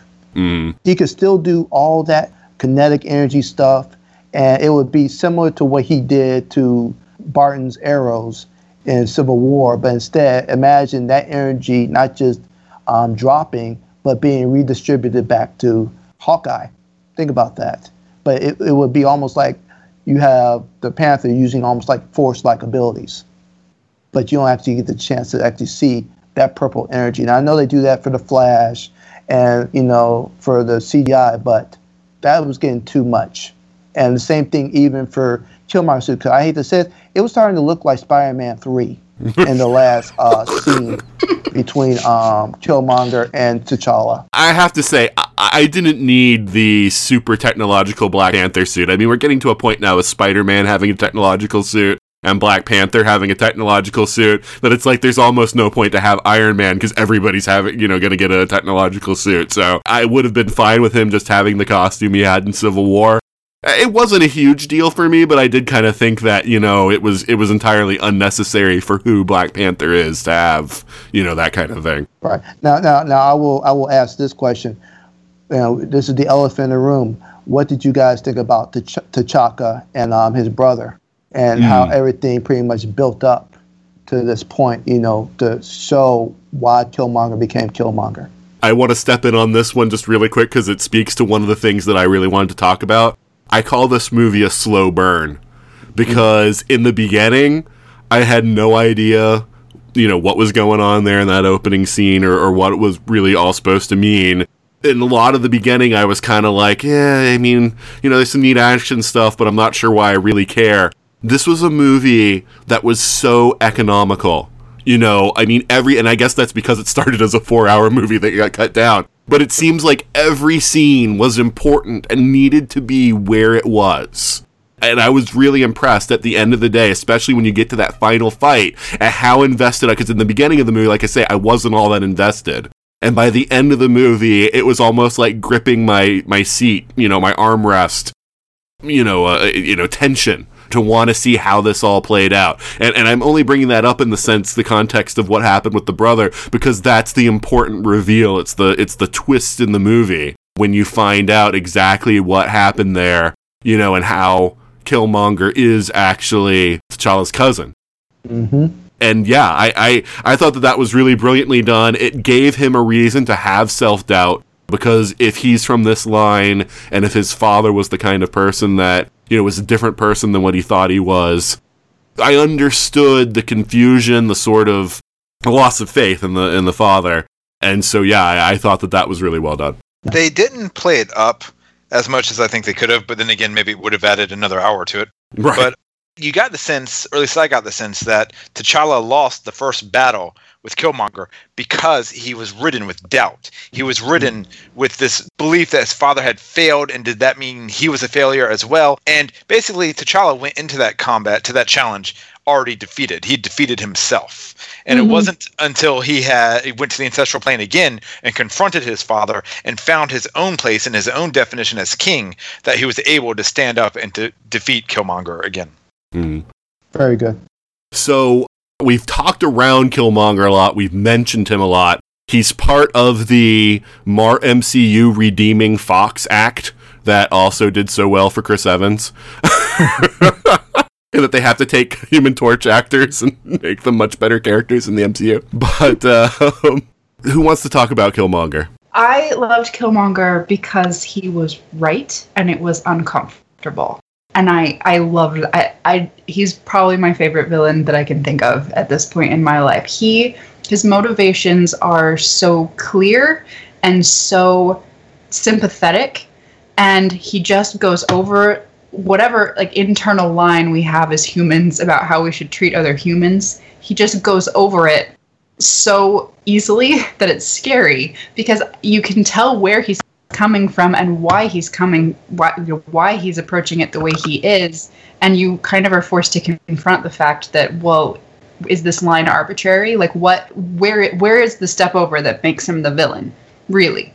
And it is uncomfortable, and I you know, I don't think I've fully unpacked it yet, but just in terms of just everything about his performance, I thought was so great and so thought-provoking. And Michael B. Jordan did such a great job and played so well off Chadwick Boseman in their, you know, scenes together. Really, his scenes with everybody. But that moment where he shot his girlfriend was so shocking, and but it was, you almost forget it. I mean, really, when he talks about why he's doing what he's doing and he has such conviction and like faith in himself, you almost start to forget that he did that thing. And I kept coming back to it during the movie, like, yeah, man, that's rough. Oh, but he's the villain for sure. But you can disagree that Marvel has a villain problem. I think they do, but this villain was wonderfully done. People keep mentioning that he was right. I mean, he was right in identifying a problem with the world. Yes. His methods were completely wrong. Yeah. Agreed, Nathan. Agreed. Jen, do you want to say anything about Killmonger? Yeah, I mean, I agree with what's been said. I think that Killmonger, part of the whole Killmonger was right thing is the fact that his father was murdered, basically. And there was never any justice for that. So, you know, and his father was murdered. He, you know, grew up without having access to his heritage. He grew up, you know, in a not good area of the city compared to the people living in this technological paradise in Africa. And so he has, it's not just that, you know, a good villain, you can understand why they feel the way that they do, but he was, I mean, I completely understand why he felt the way that he did. And yes, absolutely, the fact that he's, you know, basically advocating for global race war, that's not good, obviously. But you know, he's and he even makes a point, and it's just kind of in passing, but the fact that what has Wakanda been doing this whole time? They've sat back and watched as African people have gotten enslaved all over the world and been treated terribly, and they've just sat back there doing nothing. And, you know, in what way does that make them any better than, you know, colonizers? So I thought he really had the moral high ground until he said, so let's do global race war, because that's the way to fix this. Yeah, which of course would just create a perpetual cycle of violence, which wouldn't help anyone, because eventually the people that they're fighting would get hold of some of those weapons they're bringing over, and then it would just up the ante and have, you know, the whole world would burn, basically. Exactly, Nathan. So he was very compelling, but what you guys have said is pretty much my issue with his character. Like I said, I felt his anguish. I felt, you know, his resentment. But also I understood that he was needed because T'Challa, and it's interesting, in the comics, Killmonger is his rival. People tend to think his Claw is T'Challa's rival. He's not. He's the person who caused T'Challa to become the Black Panther, yes. And thankfully, with the help of the Fantastic Four, he was able to defeat Claw. But Killmonger presents another view of doing things within Wakanda and the world. Something counter to everything that T'Challa stands for. And it was interesting that Nate Moore, Ryan Coogler, and another screenwriter whose name, you know, I can't remember at the time, these three, they were able to do masterfully to say, not only is Killmonger completely and totally opposite of what T'Challa's world viewpoint is, but they're also related. You know, there's a family bond, because in the comics, T'Challa gets defeated by Killmonger, and Killmonger becomes Black Panther, but Killmonger is not able to take the heart-shaped herb because he is not of the bloodline. He has to take a synthetic version so that he's able to have similar abilities to what a natural Black Panther has.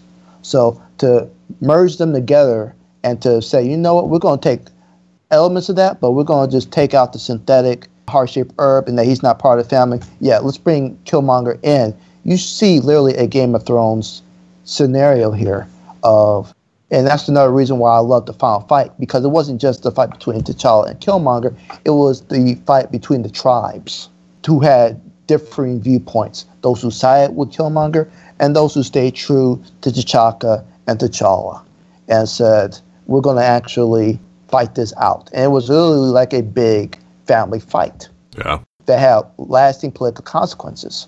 And that's one of the reasons why I love Killmonger, is because T'Challa, as he goes on with these movies, and there will be many movies, I believe, with Chadwick Boseman as T'Challa, Black Panther, he's going to get more adversaries that's going to cause him to grow as this hero. But it was important to start him out with Killmonger. Yeah. Very important. Well, you look at the word that they used when they talked about what happened to Killmonger's father, and they'd say that he was radicalized. And that, I mean, speaking to Angie's point, that makes you take a hard look at the way that we see the world when we think of people being radicalized coming to America, you know? And, you know, living in the kind of situation that he was living in and whatnot, and how that makes you view people in other countries when we talk about those people being radicalized. And, you know, again, it's one of those very interesting, you know, parts of the movie that makes you take a hard look at the world as it is right now and make you understand why people do start taking a mindset that human life is completely meaningless. I mean, that's the thing when he goes into the afterlife and sees his father and he's like, are you not going to shed a tear for me? And he's like, nah, life doesn't mean anything around here. And interesting, those two scenes, between the two scenes, one with T'Challa and T'Chaka, and the other scene with Killmonger and N'Jobu, his father, are like polar opposites, but each one is so important because they inform what's going to happen. Because like you're right, Nathan, when you're saying this is a slow burn, a very well-timed slow burn, because they are the heirs to their father's, you know, decision on that night. You know, really, they really are.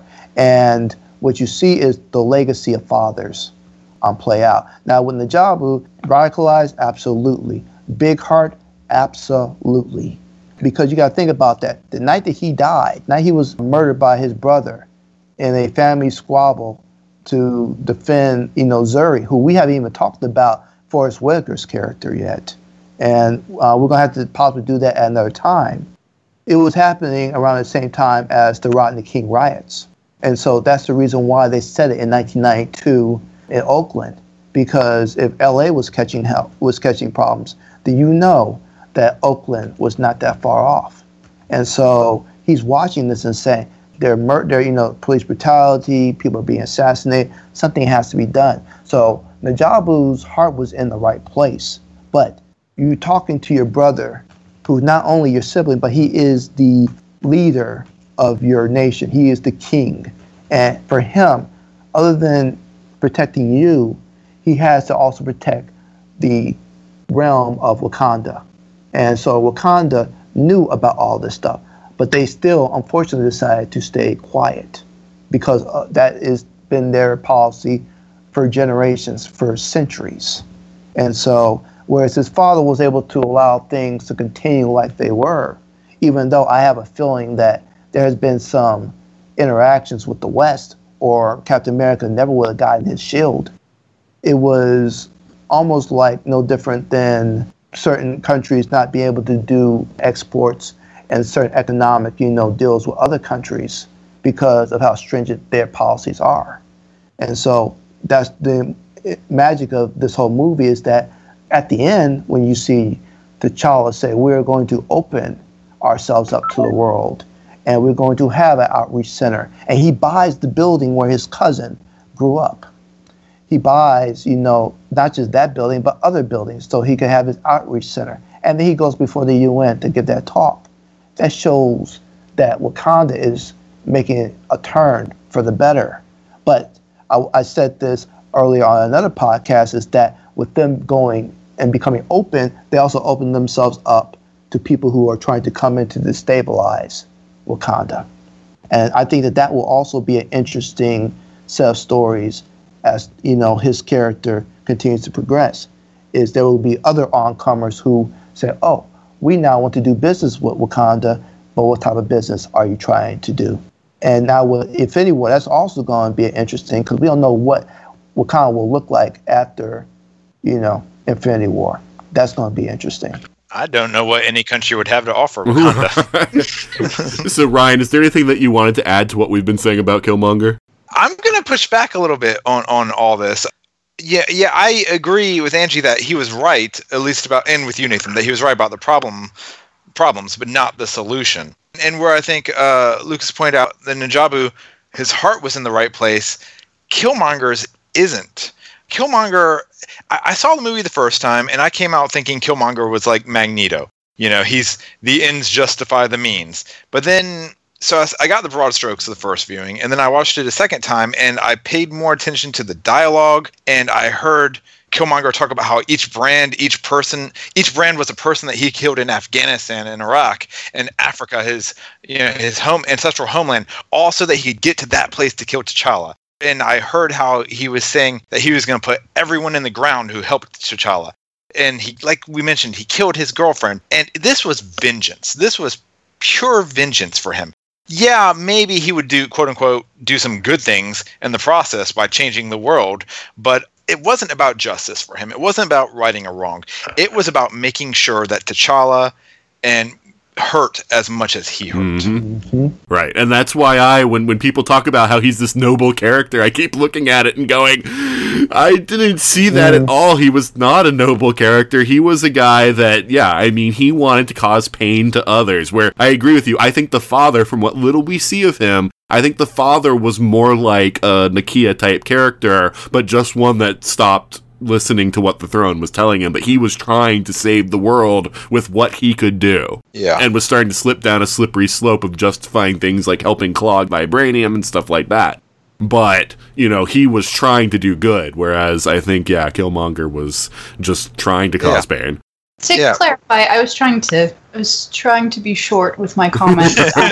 When I say he was right, I meant in terms of when he aired his grievances. Those grievances had merit. Oh, yes. It's not like he was taking something out of context and blowing it out of proportion or misreading something. He was absolutely right that Wakanda backed off and didn't help people in need. Right. Now, what he did with that information is not heroic, but to me, the more interesting thing is where was that line? Like, when did he go over the line? When did that wanting to right that wrong turn into just wanting to make everything hurt?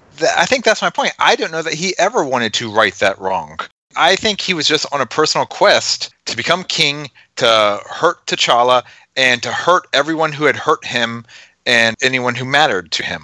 Like I said, I think it was vengeance, not justice. Yeah. He's still he might be smart, but he is still that little boy who found his father, on the floor dying. Yeah. Like you said, he's full of pain. pain. And let me say this, though. The fact that they didn't take the kid with them just to preserve, how many missing kids are there in the United States every year? If they had taken the kid, it wouldn't have exposed Wakanda to the world, right? But that was the excuse that they gave for the king not wanting to deal with the fact that he had killed his brother. So he left his brother's kid there to grow up in a bad situation.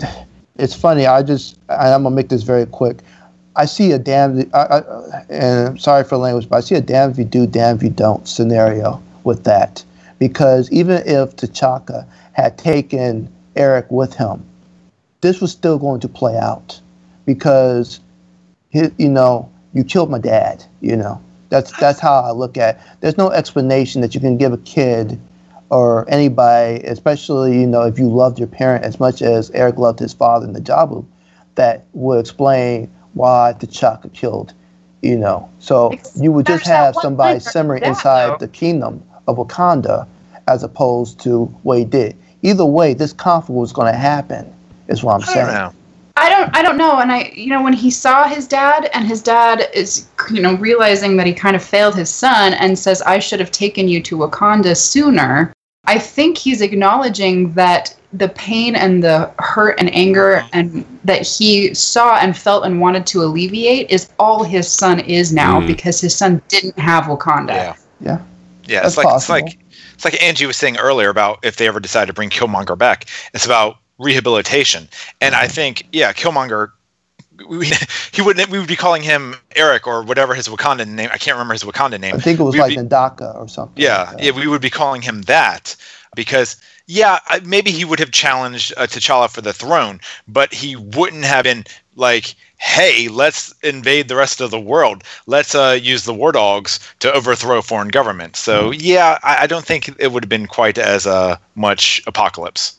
And I do need to say now, we do need to wrap up fairly soon, but there's two things that I wanted to talk about really quick before we go out. One is the fact that I feel somewhat cheated by Marvel, and the reason why I say that is that there was such a huge build-up to Civil War. And I feel like they have dropped the ball since Civil War happened, in that there seems to have been no real consequence of that movie and the events in it. I talked about it with Spider-Man Homecoming. I'm going to bring it up again here. Black Panther goes into South Korea, pretty much tears up one of their cities.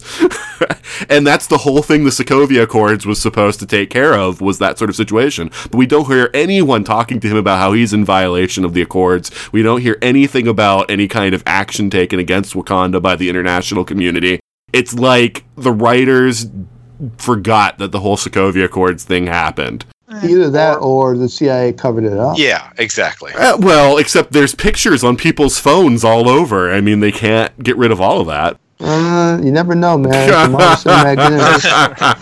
Yeah, I don't buy that. But anyway, either way, the fact of the matter is Marvel isn't really doing anything about that. And it cheapens Civil War to me, that there's no lasting consequence. I figured every time we had an Earthbound movie, there was going to be more about that. And it feels like now in Infinity War, it's all going to go away. Somehow they're going to wave their hands and be like, we're going to scrap the Sokovia Accords so the Avengers can get together again. And everything's going to be happy. And I just would have liked some interplay before that happened, instead of just like, there was really nothing more from it and we just move on. Again, maybe it was in the hour and a half that got cut. That's true. But in fairness, they left Busan immediately. They didn't continue chasing Claw. I mean, he got away in a van. They chased him across half the city before, but they let him go then. Maybe that's because they knew they had to leave before. Maybe the Avengers were on their way, or the other Ross and his special task force, or something like that. It could very well be that the Sokovia Accords has actually aided Claw getting away because T'Challa and company had to get out of the country as fast as possible. That's a good point, Ryan. Okay. Also, they're rich, right? I mean, if they paid for all the property damage, how much complaining do you think that's fair enough. Is going to do? And for that matter, diplomatic immunity. He's a king. Exactly.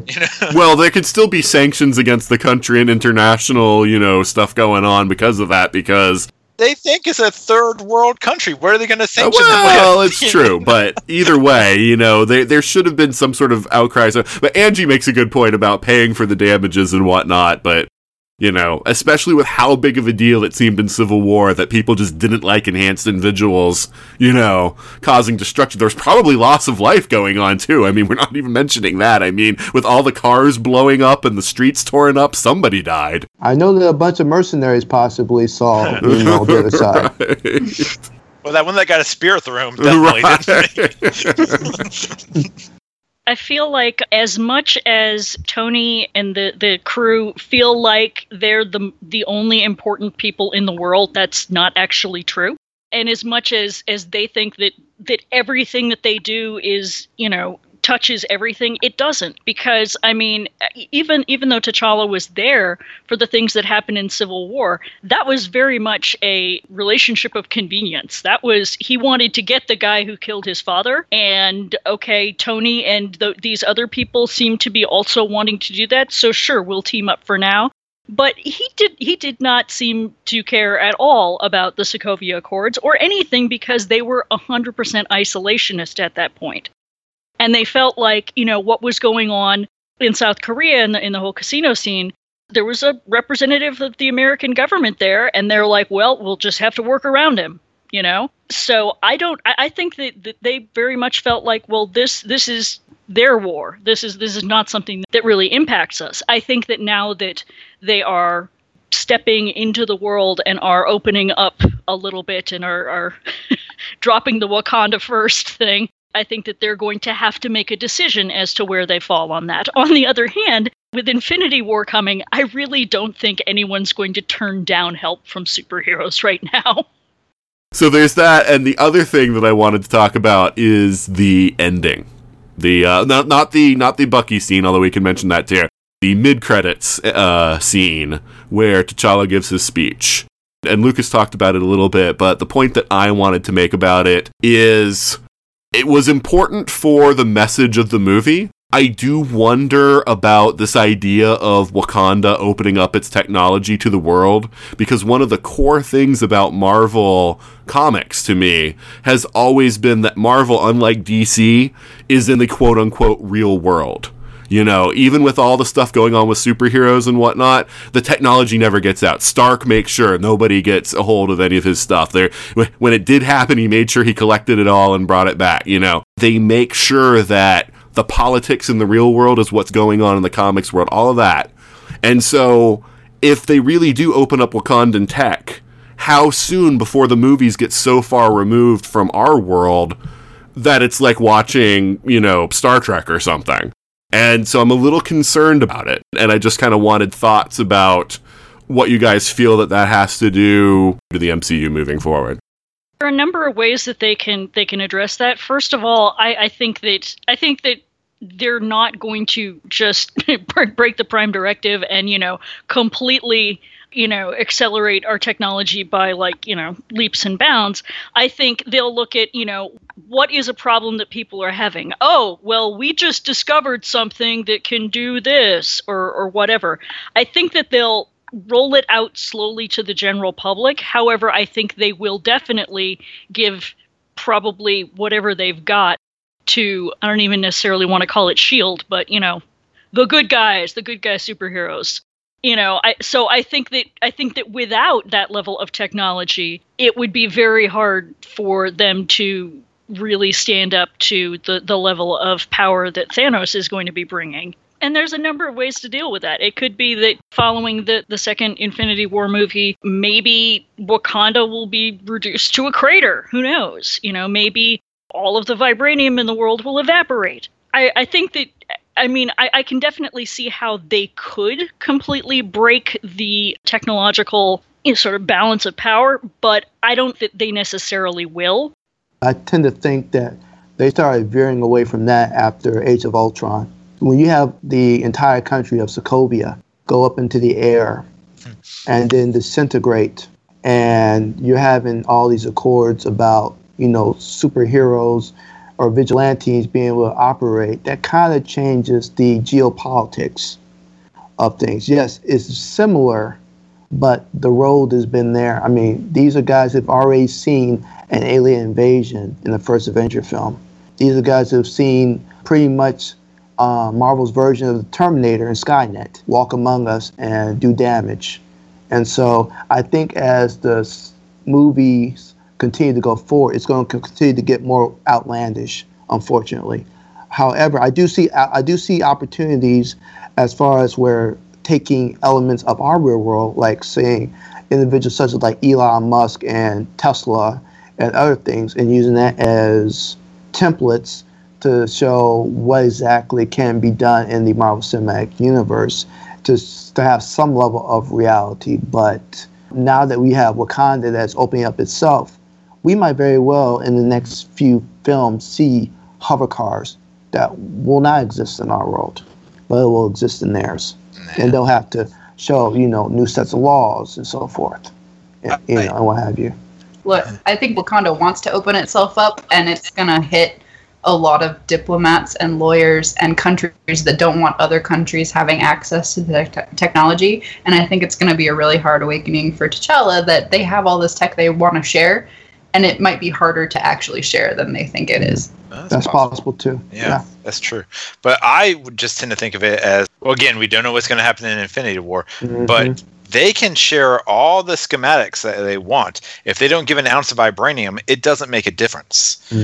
You need that, and they're going to, if for no other reason, just because T'Challa wants to help the rest of the world, that doesn't mean he's just going to give them vibranium, free and clear. It's going to be well regulated, and and you would probably have to justify your need for it. I could see him saying, hospitals, medical technology, we will give vibranium to support that, but you're not going to see cars flying around because as arrogant as it may sound, T'Challa is aware that the rest of the world would go bonkers if he did that. Too much too soon would never work. It's kind of the same way Stark's technology, from Jarvis to Friday to just the little things, is already out in the rest of the world anyway. He's managed to keep a hold of it, even though in Iron Man 2 he said that that any other company was only 10 years away from producing a suit. Still hasn't really happened yet. But it's the same thing with the tech of Wakanda. It's just, even if he did throw it all out there, even if he did say, here's vibranium, I'm going to give X amount to each country and limited resources, use it how you will, it's just not going to be like everyone's cell phone suddenly can do holograms. Right. And you also got to think about impounds as far as where exports and people be able to test out that, that type of mineral and stuff like that. So you got quarantine and everything. So I see you guys' point. It won't be as open-ended as it appears. Yeah, I mean, the two things that I wanted to mention about it, I mean, teeing off of what you guys were saying, is that, what I want to see, because this movie presented it as a unilaterally good thing, but there are two issues that I have with it, and I hope that they bring that up in a second movie, is that, one, no matter whether or not you think that this is all for good uses or whatever, and you try to make it just medical technology, someone's going to figure out a way to weaponize it. You know? I mean, that's the way that people are, right? Yeah. And this is why and I'm going to make this very quick, this is why I hope that they bring in the son of Obadiah Stane, Ezekiel Stane. Because he's pretty much, and the only other analogy I can make is that he's like Marvel's version of Lex Luthor. He's a corporate raider, and he likes to destabilize other nations to open up markets into other nations and make them, more profitable. And I could easily see him with because he's just as much as a genius as his dad was, being able to see, Wakandan vibranium and say, well, how can I use this? Yes, this might be being used for medical, but maybe I can make it for military use or what have you. Right, because even if it's something like an unlimited power source, well, the military can use that, I mean, there's some way to weaponize just about any technology you can come up with. Claw's arm cannon was a mining tool. Right. Yeah. Well, and if it's anything like the internet, they're just going to use it all for porn. The other thing that I wanted to mention, though, is Wakanda's at least 100 years beyond the rest of the world, as it was depicted in this movie. There's also the rate of technical advancement issue, where I think that if, they open up all this technology, there's going to be a huge issue. I mean, it kind of feeds into the other one, but with people being able to use it properly and with it sort of destabilizing governments when all of a sudden, like, structures that are built around the scarcity of certain items, just instantly go away.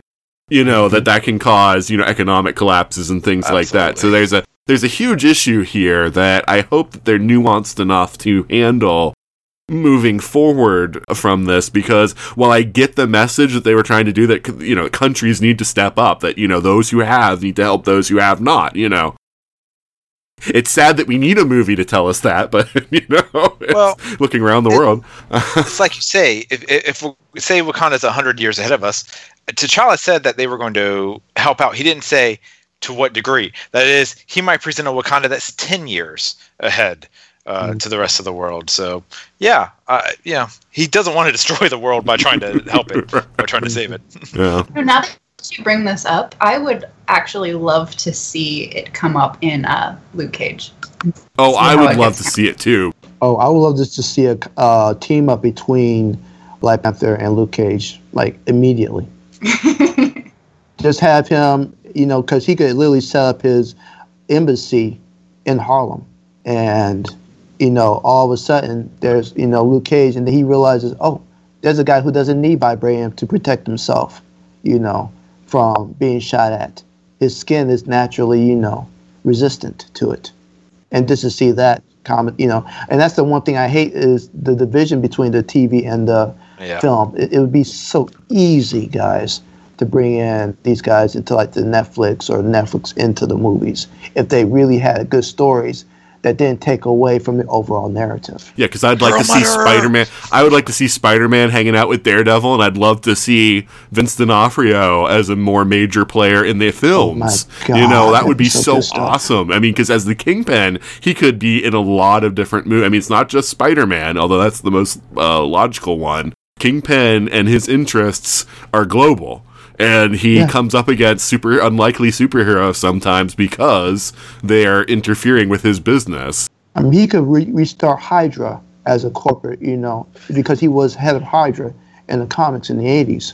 I mean, the things that they could do if they could have good, synergy between the TV and the film divisions, it would just be, it would be win-win. We would literally have a World of Wakanda either on Netflix or on this Disney streaming service immediately, if they wasn't this thing. And you're right, I do fault, I promo, but I also fault, Kevin, because they just need to just get off their high horses and say, okay, what can we do to actually assist each other? Because it's all about making money. Right. It's all about, getting good stories, but it's about making money. It isn't about, who's got the better, kingdom or whatever.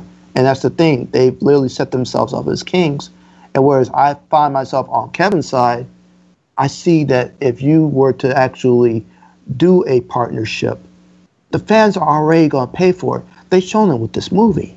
So whatever beef you guys have got, just squash it. Well, the problem, I think, is that they're both making so much money that there's really no incentive. You're basically saying you could make even more money, but they're probably like, well, we're making enough now, so it's not really all that necessary.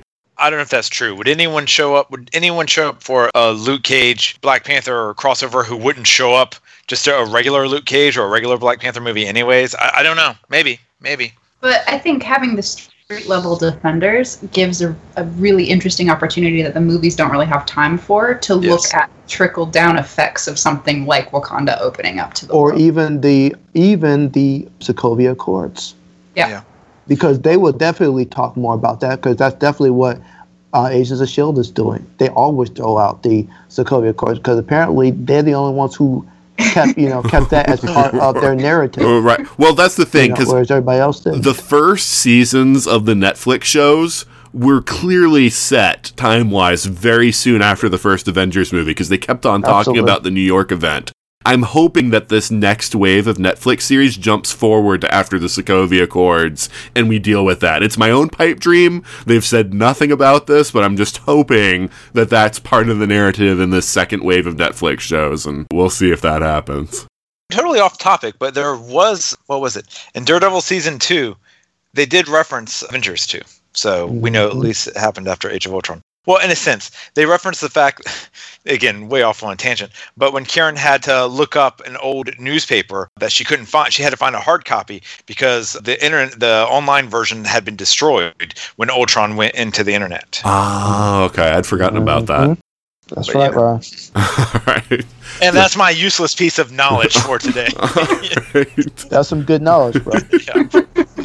All right, so I think now, even though there's so much more we could say about this movie, we're only going to each have one more thing that we can talk about here before we say our goodbyes. So, Ryan, is there anything more that you wanted to say about Black Panther before we cut out today? Not any really in-depth conversation, but my other big nitpick, I'm going to point that out, is that rivers don't flow into mountains. Right. That's not the way that works. That really bugged me. Well, no, but they didn't say that he washed into the mountain. They said one of their fishermen, so he could have been down. Yeah, he could have been down at the foot of the mountain. You don't know. The Jaboi tribe's lands go all the way there. They start in the mountains, and then they also are downriver. No, Nathan, no. Well, it doesn't. Look, he could have been fishing in the other lands and just not told anybody. It's not. Sure, yeah, why not? It wasn't enough for me to go, this is the worst movie ever. Right. Okay? That's how I rationalized it. Yeah, fair enough. I do that all the time. But just one other little Easter egg or observation I wanted to make is, who was it that was talking to Killmonger at the time? I think it's Wakabi, was saying that the war dogs in London, Hong Kong, and New York were ready to go. I thought that was interesting because those are the 3 cities that are protecting the Earth from mystical attacks. That's right, where the houses are in Doctor Strange. Right. Well, not London anymore. Well, I'm assuming they've since replaced. You can't replace the Sanctum. Hey, you know what? You can bargain for it. Okay? But yeah, other than that, I mean, I do think we didn't really talk any about the color scheme. That visually, this movie was beautiful, and they kept with it from beginning to end. Like Nakia was always wearing green because the River Tribe or the Merchant Tribe, I can't remember. I think she's River Tribe. That's what their color was, and Wakabi was in the blues, and it was visually, it was just stunning to look at. Now, I'd watch Lupita in anything, but otherwise, it was still just gorgeous. Yeah, there's an actual YouTube video where Ryan Coogler actually talks about the casino fight scene, and he literally breaks in about the color scheme as to why those color schemes were like they are. So if you can find it, I would recommend it because this guy literally went into the whole. He just went step by step, and it was outstanding. I'll keep an eye out for it. He's only 7 years younger than me, and this kid is brilliant. Don't you hate that when younger people younger than you actually, are I don't. It gives me hope. It actually gives me hope, Ryan. You're better than me. Then. All right, Angie, do you have anything more that you want to talk about with Black Panther? I think we've gone over I could talk about this movie forever. I guess just as a parting comment, I think this movie is a perfect example of how you can take a plot line that's fairly tropish and overdone. I mean, hero loses powers, has crisis of faith, hero regains power. I mean, it's a fairly standard plot, but they've packed so much into this movie, and I don't think that one viewing is enough to even begin to look at all of the nuance that's in there. You can take something so formulaic and have so much character, so much visually to look at, so many philosophical ideas thrown in that, I mean, when you asked me to be on this podcast, I was like, what negative can I say about this? I had to think about it, and that's kind of what I came up with, was like, well, the basic plot wasn't that unique, but yeah, visually, I agree, it was a stunning film, and I'm probably going to watch it a couple more times, at least in the theater. Angie, you can complain about rivers running up into mountains. Do it. Hey, that's all vibranium. Okay, it changed the landscape or whatever, and so you gotta have suspension of disbelief, Ryan. Okay, fair enough. You can do this, man. You can do this. Vibranium is flubber. Magical substance that can do anything. Exactly. It can change the laws of physics, just like Spider-Man said with the vibranium shield. Right. Yeah, it's true. All right, so Lucas. And try to limit yourself, because I know that there could be a whole lot. This will be very short. Okay. First off, the tag scene with Shuri and Winter Soldier, when the kids kept calling him White Wolf. There is a character who was the older stepbrother to T'Challa called Hunter the White Wolf. And I have a feeling that if he survives, and I really mean that, if Bucky survives in Infinity War, he may very well become the leader of the War Dogs, because that's exactly what Hunter the White Wolf was. And there is a name that I cannot pronounce that they have in Wakandan language when they refer to the War Dogs, but just keep an eye on that. As far as with this movie, this is my favorite Marvel Cinematic Universe movie for a number of reasons, but mostly because it gives so much possibilities, guys, as to what could happen next. And I look forward to not only going back to the theaters to watch it, I look forward to actually getting the digital download so I can watch it on my 4D TV. I cannot wait. Yeah. For me, I think that I would be totally remiss if I did not bring up the Stan Lee cameo in a Marvel movie. And we have to, I don't think that we should really shortchange him. He and Jack Kirby, everyone knows they're visionaries, but they're visionaries that came up with the character of Black Panther that we're talking about now.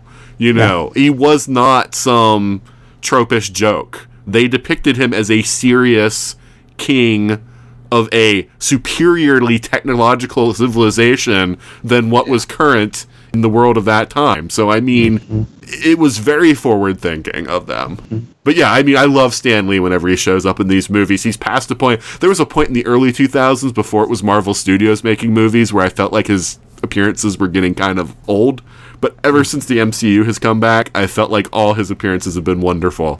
And yeah, I loved him showing up at the casino and being like, I'll play with these chips. Yeah. That was so much fun. Yeah, it's funny too because he's doing what he was doing in the comics. Right. Because sometimes he would throw himself in Jack Kirby in the early Marvel comics. And cameos, like for instance, they were supposed to be at Reed and Sue Richards' wedding and they couldn't get in. Right. So it's the same type of thing, is that Marvel is smart enough to use what was done in the past and say, you know what? Let's throw in, Stan Lee. We can't get Jack, unfortunately, because Jack died in '94. But let's go ahead and throw him in. So, and then of course they say he works for the Watchers now. So they've been building towards this guy. So I've loved it. I've loved it. I can't imagine what a crazy cameo he's going to make in Infinity War, because with it being Infinity War and it being the culmination of 10 years of Marvel storytelling, the whatever cameo is going to be bigger than normal. Oh my God, I can't wait. I can't wait. I can't wait, Nathan. like he ends up like defeating Thanos somehow. He's like the ultimate tribunal. Right, yeah, he's the living tribunal or something. Yeah. Living tribunal, yeah. But anyway, all right, well, yeah, like we've said, there's still more to unpack with Black Panther, and one day I'm sure we'll revisit it, because I guess I'll talk about this now. Angie and I are going to do a sort of comic book movie segment. It's not going to start until the summer, but we're going to just pick comic book movies, and we're going to read some comics about the character, and then talk about the movie that adapts those comics. So, yeah, that's something that I plan on doing moving forward. It's sort of the idea that I had with Snowpiercer that I never followed up with. So yeah, that's something to watch out for with the 42 cast coming up in a few months. Yeah. Link to the Snowpiercer episode in the bottom. Right. Oh yeah, and before I leave, make a correction. Hunter the White Wolf is not his stepbrother, but his adoptive brother. Okay. His brother pretty much had like a similar Danny Rand situation, but instead of being found by monks, he was found by T'Chaka and adopted by him and T'Challa's birth mother, who died in childbirth. So it's not his stepbrother, it's his older adoptive brother. Okay.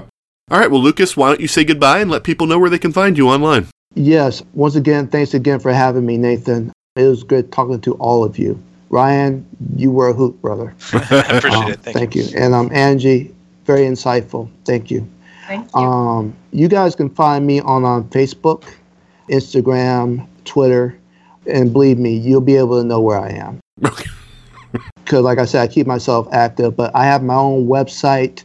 It is called Luke's Speculations, and it delves in crossover fiction and taking certain stories and seeing what type of links they have with each other. The ones usually that are popular are the Terminator and True Lies connection, as well as the Doctor Who Back to the Future one that I did in the past. But that's pretty much it. Like I said, just go and put Luke's Speculation. It is LUC''S Speculations at WordPress. Can't miss it. All right. And Angie, why don't you say goodbye and let people know where they can find you? Yeah, this is me signing off as awkwardly as ever because I have no social media presence. So maybe I will get some before we start our comic adaptation venture this summer. But for now, thanks for having me. I enjoyed it. All right. Well, thank you for being on the show, Angie. And Ryan, why don't you say goodbye and let people know where they can find you? Yeah, that's still not going to happen. You can find me. I will not say goodbye. I will say, until next time, or you were wrong and I was right, or something along those lines. You can find me here on probably every second or third podcast. You can find me on my website, which is still not updated, but I'm I'm cautiously optimistic that sometime within this presidency that will happen. A promise you can actually keep. There you go. But that is geekstranger.com. Check it out because I am paying like $3 a month to maintain it. So let me get those 4 views, a month as well, $1 per view. I'm bribing you basically. And you can find me on Twitter at geekstranger, and from there you can find my Facebook, where I will maybe talk about nerd things. I will definitely talk about politics. But if you want to make a nerd opinion of any sort, I can tell you why you're wrong. Just ask Nathan. Sorry, that's very true. It's late. Right. It's very true. All right, but Ryan, Angie, and Lucas, thank you so much for joining me today. You're welcome. Thank you. Thanks. Thank you. And that's it for the Black Panther podcast. I was able to talk to Jennifer, who had to bow out towards the end of our podcast. If you noticed, I spliced in some comments from her during some of the final questions. Which is why maybe some of them didn't sound like they were quite the same tonal quality as the rest of the show. But I also was able to ask her to give her sign out, so here it is. Well, it was wonderful being with all of you guys this evening. I had a lot of fun. My next thing that I'm going to be doing is Hulanta, the first weekend in May, which is going to be, as it sounds like, in Atlanta. And I'm going to do some interviews there and some panels and whatnot, and I'm really looking forward to that. I'm on Facebook. I'm on a lot of the same groups in the ESO network as y'all are. And technically I'm on Twitter at that Jen Hearts, but I hardly ever check it. So Facebook's the better place to find me. And yeah, now that you've heard the show, let us know what you think about it. We really love having feedback, and we like to know what you think. What do you think of the show that I've proposed with Angie and myself? We are gearing up for having that debut this summer, rather than the summer that we recorded that episode, which thankfully it didn't air before now, because then you would all be in anticipation of something I hadn't provided. Yeah, so let me know what you think about that. Let me know what you think about this episode. Let me know what you think about guests, upcoming topics, all that kind of stuff. And you can do that by emailing us at everything@42cast.com. You can go to the website at 42cast.com and leaving a comment. You can visit the Facebook page at facebook.com/42cast. You can tweet to us at 42cast. And you can also leave reviews at Stitcher Radio or iTunes. Don't forget to check out the ESO Patreon, because that's a way of helping the entire ESO network, of which the 42cast is a part. You can do that by going to patreon.com/ESO network. If you become a patron, there are exclusive episodes that open up to you, and it's just a way of helping us all, fund staying on the web. On the air, I don't think works, so on the web. So yeah, that's a wrap for this episode. In news of what's going on around here, I think I've decided ultimately to give C2E2 a pass. Finances are pretty tight here, so even though they have announced Stephen Amell as a guest, and I would really like to meet him, and I'm not sure how much of the convention circuit he's going to be doing since Arrow is ending this year, if he'll be out of the convention circuit again for a while. Who knows if Marvel will snatch him up and do some Marvel TV shows or movies with him and cast him as something, or if he'll get involved in some other geeky thing that would, provide convention appearances. But until that happens, we'll see, maybe I'll get to meet him somewhere down the line. So that's the end of this episode of the 42 Cast. Join us back next week when J.R.R. Tolkien will not be joining us. And until then, this is Nathan, signing off.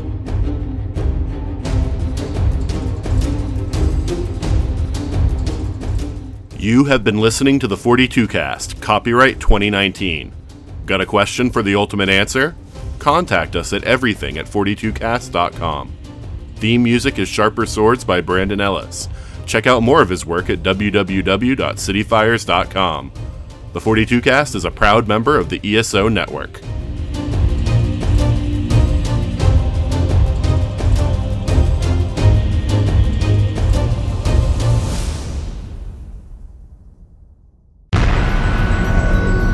This has been a broadcast of the ESO network. Be part of the crew and help support our shows by donating to our ESO Patreon or by shopping through Amazon.com or the TeePublic store, which can all be found at www.esonetwork.com. The ESO Network, your station for all things geek.